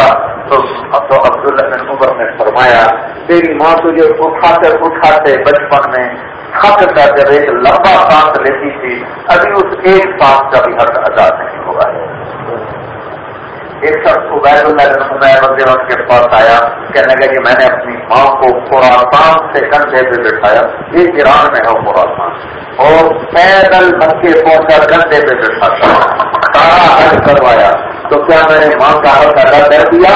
تو انہوں نے فرمایا, تیری ماں نے تجھے جلتے ہوئے جو دردیں اٹھائی تھیں تو درد کی لہریں آتی ہیں. تو وہ جو تیری ماں نے دردیں اٹھائی تھیں ان میں سے ابھی ایک درد کی لہر کا بھی حق ادا نہیں ہوا. کئیوں نے ماں کو ناراض کیا ہوا ہے, باپ کو ناراض کیا ہوا ہے, اور اللہ کے غضب کو دعوت دی ہوئی ہے. میرے نبی سے پوچھا کہ یا رسول اللہ قیامت کب آئے گی؟ آپ نے کہا اللہ کو پتا. کب وہ نشانی؟ آپ نے کہا جب ماں کو ناراض کیا جائے گا تو قیامت آ جائے گا. آپ جنت میں گئے تو آپ نے قرآن کی تلاوت سنی. آپ نے کہا یہ کون تلاوت کر رہے ہیں؟ تاکہ حارثہ بن نعمان تلاوت کر رہے ہیں. حارثہ بن نعمان تو مدینے میں بیٹھا ہے, جنت میں آواز کیسے پہنچ گئی؟ تو انہوں نے فرشتوں نے کہا ماں کی خدمت کر کے وہ مقام پایا ہے جب وہ قرآن پڑھتا ہے اللہ تعالی جنت کو سناتا ہے.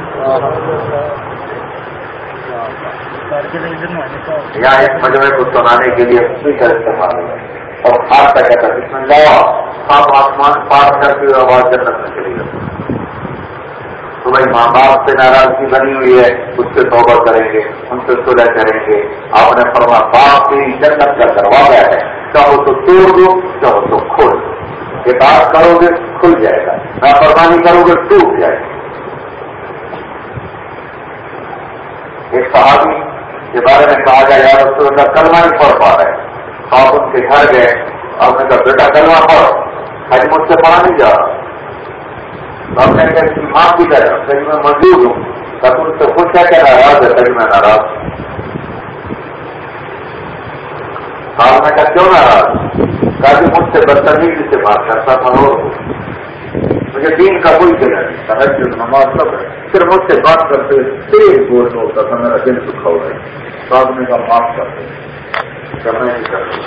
آگ لگا دو, آگ لگا دو, بات کرو تب سے اگلا آگ لگا دوں گا اور تم معاف نہ کیا. اچھا پھر میں معاف کرتی, میں معاف کرتی. تو آپ نے کہا بیٹا بہت آئے آئے کرا, میں نے کہا اللہ علیہ کروا محمد رسول اللہ اور ساتھ اس کی جان نکل. آئیوں سے لڑے ہوئے ہو, دوستوں سے لڑے ہوئے ہو، کسی کا مال دبایا ہے، کسی کا حق دبایا ہے، میرے نبی نے فرمایا ایک آدمی اللہ کی راہ میں شہید ہوا، پھر زندہ ہوا، پھر شہید ہوا، پھر زندہ ہوا، اور کسی کا حق دل میں لے کے مر گیا تو جنت میں داخل نہیں ہو سکتا۔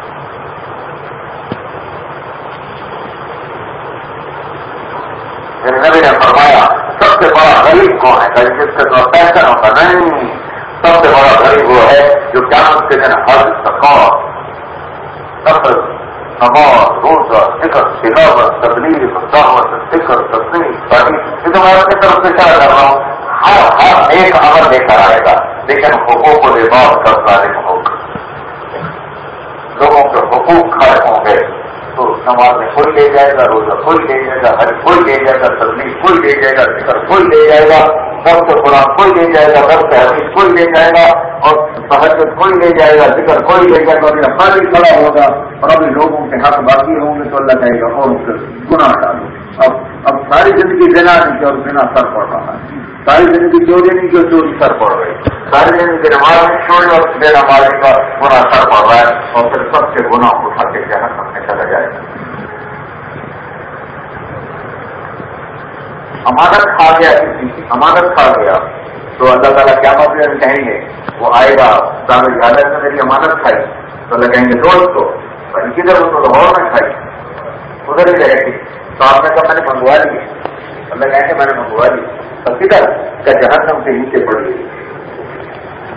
تو جہنم کے پاس ایسے ہیں مسلمان صرف جہنم میں چلے گا جو گناہگار ہے، جس کو اللہ نے پکڑا آپ کا در جہنم فرمان بدن صحیح سطر جہنم حاویہ منافقین کا اڈا ہے۔ یہ امانت کھانے والا جہنم سے نکلے گا، خطرہ میں آئے گا، دبا میں آئے گا، سعید میں آئے گا، سطر میں آئے گا، جہنم میں آئے گا، حاویہ میں آئے گا، اور امانت کو اٹھائے گا اور اس کو بخار چل کر گلاتا اوپر سب جب جہنم کے دروازے پر پہنچے گا تو پھر اللہ تعالیٰ کا امر اس کو دھکا دے گا اور پھر کرتا ہوا دوڑتا ہوا حاویہ میں جا کے گرے گا، جب تک اللہ چاہے گا اس کو یہ سزا دیتا رہے گا۔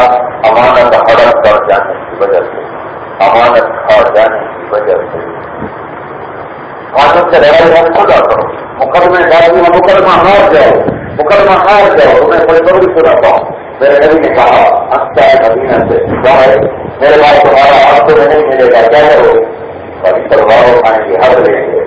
آپ نے کہا تمہیں سے اچھی بات بتاؤں، اچھی بات بتاؤں پھر کیا کہا معاف کر دینا اور خبر کر دینا، اور قیامت کے دن حوض کوثر پر آ کر مجھ سے ملاقات کرے گا، سارے حق میں اللہ سے دلوا دوں گا۔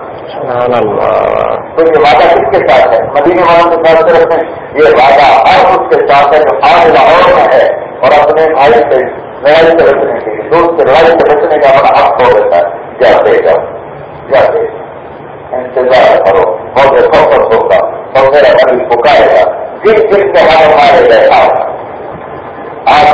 اللہ کا نبی تمہارا وکیل بنے گا اور اللہ دینے والا بنے گا، تو اس کی شان دیکھو وہ نبی کی شان دیکھو، تو صلح کرو صلح کرو صلح کرو صلح کرو، میاں بیوی آپ اس میں لڑے ہوئے ہو صلح کرو۔ سب سے بدترین لڑائی جو اللہ کی بارگاہ میں ہے وہ میاں بیوی، جس پہ اللہ سب سے زیادہ ناراض ہوتا ہے اور سب سے زیادہ خوشی اللہ کو میاں بیوی کی صلح پر ہوتی ہے۔ اگر میاں بیوی لڑ کے صلح کرنے تو اس کے پچھلے سارے گناہ اللہ معاف کر دے۔ سبحان اللہ۔ اپنا شیطان روزانہ کچہری لگاتا ہے شیطان، اور اپنے شتوں سے پوچھتا ہے کیا کرتا ہے، کوئی کہتا زنا کرا ہے، کوئی کہتا قتل کرا ہے، کوئی کہتا چوری کرا ہے، کوئی کہتا ڈاکہ ڈلوایا ہے، کوئی کہتا جھوٹ بلوایا ہے، کوئی کہتا شراب چلوایا ہے، سب پر کہتا ہے کچھ نہیں کچھ نہیں کچھ نہیں کچھ نہیں۔ ایک لمبا شیطان کھڑے ہو کر کہتا ہے جناب میں نے اپنی بیوی کو لڑا ہے، کہتا صاحب اور پتر کام کا تو کرتا ہے ادا ہے،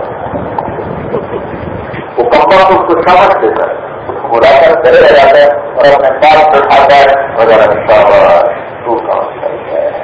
شرابی کی شراب اس کی بات کر، گاڑی کا جنا اس کی بات کر، جواری کا جوا اس کی بات کر، میاں بیوی کی لڑائی نسلوں تک، خاندانوں تک، نسل برباد اولاد برباد۔ کھلا کرو، کمزور کے ساتھ لڑنا ویسے ہی بہت بڑی مشکل ہے۔ یہ جامع پیمان تھا نا مرحوم رستوں میں جمع جامع، یہ اندرون لاہور میں تھا، پھر جب وہ سبزی خرید رہا تھا تو کسی بات پہ وہ ان کا بھاؤ پہ ٹکراؤ ہو گیا تو سبزی والے نے نا گلاس اور کاغذ کو مار انگلینڈ نے امریکی طالبان کو گرایا تھا اور اس میں جمع کروائی کر دیا. پھر اس نے اس کو دوبارہ چیلنج کیا تو جہاں ہندوستان میں دوبارہ وہ آیا اور ہندوستان میں اس کا مقابلہ ہوا تو اس نے اس کو گرایا جس پر اس سے رستم زبان کی پگڑی باندھی گئی تو اس نے اس کو مارا خلاف اس سے لگا یہاں تن پڑ خون نکلا ہے تو اس نے پگڑی کا بند کھول دیا تو وہاں لپیٹ کے چپ کر کے چل پڑا. لوگ بڑے حالات رہے راما جی مار کو کیا بتا مار گئے تو آپ کیسے نہیں تو کہنے اٹھنے لگا کمزور کو مارنا شرم کمزور پہ ہاتھ اٹھا تو شرم تو عورتوں پہ ہاتھ اٹھانا عورتوں کو سے لڑنا ان کو گالیاں دینا اس سے بڑی انسانیت کی اور توہین اور تبدیل کو میرے نبی نے فرمایا بہترین مسلمانوں نے جو دین کے ساتھ سلوک کرو کسی کے ساتھ یہ معاملات کی خرابی ہے اس سے بھی توبہ کرو اس سے بھی صلح کرو اور پھر اللہ کی بارگاہ میں ہاتھ اٹھا کے معافی مانگو اور اللہ سے کرو گا تو بدلے اللہ بدلے گا تو مجھے لگی اگر میں تمہارے حالات ٹھیک کر دوں تو کوئی خراب کر سکتا ہے تو معلوم سے اگر میں خراب کر دوں تو کوئی ٹھیک کر سکتا ہے. جب اوپر سے خراب ہو جائے تو نیچے کوئی نہیں کر سکتا جب اوپر سے ٹھیک ہو جائے تو نیچے خراب کوئی نہیں کر سکتا. سب کی دعوت دینے والوں کے دلوں میں سب کی ہمدردی ہوتی ہے سب کے لیے شفقت ہوتی ہے سب کے لیے پورا ماحول بنا ہوا ہے. حکمرانوں کو گالیاں دے رہے ہیں سرکاروں کو گالیاں دے رہے ہیں افسر شہری کو گالیاں دے رہے ہیں سب پولیس کو گالیاں دے رہے ہیں اس سے جو حالات بدلیں گے کم از کم ان کے لیے تو آپ یا ہم کو ہدایت دے رہا ہے ان سے شر پیدا ہونا چاہتا ہے یا وہ ہدایت آ جائے یا اللہ ان کے شر سے تمہاری حفاظت فرمائے. مگر اس کی دعا اللہ کی بات کرنے جائے اور اللہ سارے ملک کو امت کے لیے بڑا رحم کرم اور فضل کا فیصلہ فرما دے تو میرے بھائی جو آخر انتظار میں یہ کرتا ہوں کہ ہمارا مجمع آج توبہ کر کے توبہ کی نیت کرتے توبہ کی تفصیل ہے ایک اللہ سے معاملہ ہے ایک بندوں سے معاملہ ہے وہ بھی ٹھیک کرو وہ بھی اللہ سے معاملہ بھی ٹھیک کرو بندوں سے بھی ٹھیک کرو. اللہ تو سورا راضی ہو جاتا ہے اور بندوں کو بنانے میں زور لگے تو لگاؤ ایک ہمارے بزرگ کے خاندان دو بھائی آپس میں لڑ پڑے دونوں بڑے بڑے تھے 70 سال کمرے آپس میں لڑ پڑے میں بیچ میں صبح لڑائی پڑا ہوں میرے اوپر بھی چڑھائی کر ہو گئی تو وہ میں مارو کو مارا گیا دونوں میرے بزرگ خیر میں ہو گیا ان سے معافی مانگے ان کو پتا چلا میں نے اپنے آپ کو بھیجا نوکر میں سے پتا کرو میرے ساتھ گھر پر ہیں تو انہوں نے میرے نوکر کو دیکھا تو اٹھ کے ڈیرے میں کرے تو انہوں نے ان کا گلی ہوتا ہے ڈیرے کے بعد کہیں تو میں ان ڈیرے پہنچ گیا تو میں جا کر میں لوگوں کو معافی دے دی تو انہوں نے کیوں چڑھائی شروع کی کچھ سے بچہ سے چڑھیا میں ایسا معاف کر اتنے میں کئی ہمارے بچی کے لوگ کٹھے ہو گئے ملازم کٹھے ہو گئے عزیز کٹھے ہو گئے سارے محنتیں کر رہے وہ نہیں مان رہا پہنا سے 4 بھائی کو بیٹھا پھر میں زمین پر بیٹھ گیا اور اس سے پاؤں پکڑ گیا 2 گھنٹے محنت کی تب جا کر اس میں سجا مار دی. تو بندوں کو منانے میں تو دانتوں پر سینا ہے اللہ کو منانے میں تو ایک کو نہیں لگتی تم لوگ یار معاف کرو گے گجاؤ معاف کر آج توبہ کے لیے کرتے ہو سارے توبہ کے لیے کرتے ہو سب کو اپنی زبان سے یا اللہ میری توبہ ایک دفعہ پھر کرو یا اللہ میری توبہ ایک دفعہ پھر کرو یا اللہ میری توبہ کافی آسان ہو گیا آپ نے کہا یا اللہ میری توبہ اور اللہ نے معاف کر دی.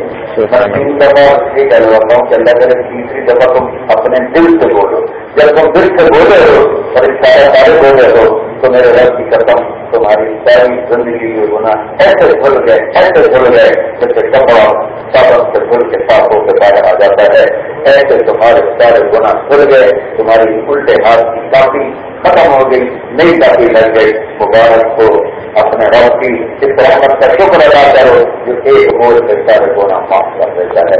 اب یہاں سے نکل کر کوئی ہو گیا تو ہو گیا اس پر بھی گھبرانے کی بات نہیں. جب گناہ ہو کر پھر ہو جائے پھر ہو جائے اثر کو ایک مثال شریر کے لیے اور ہے یہ تو ٹوٹ گیا ہے 2-3 جگہ سے تو ہم کو بیلٹ کریں تو سے پینٹ کر کے اس کا نشان مٹانے کی کوشش کریں گے لیکن نشان نظر آئے ٹوٹا ہوا جڑے تو نشان نظر آتا ہے. ٹھیک ہے نا.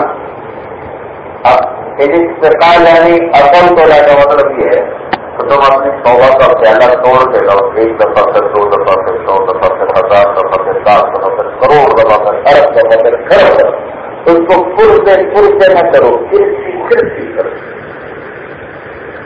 رحمت کا بیلٹ کروں گا کہ کوئی جوڑ دکھا نہ سکے.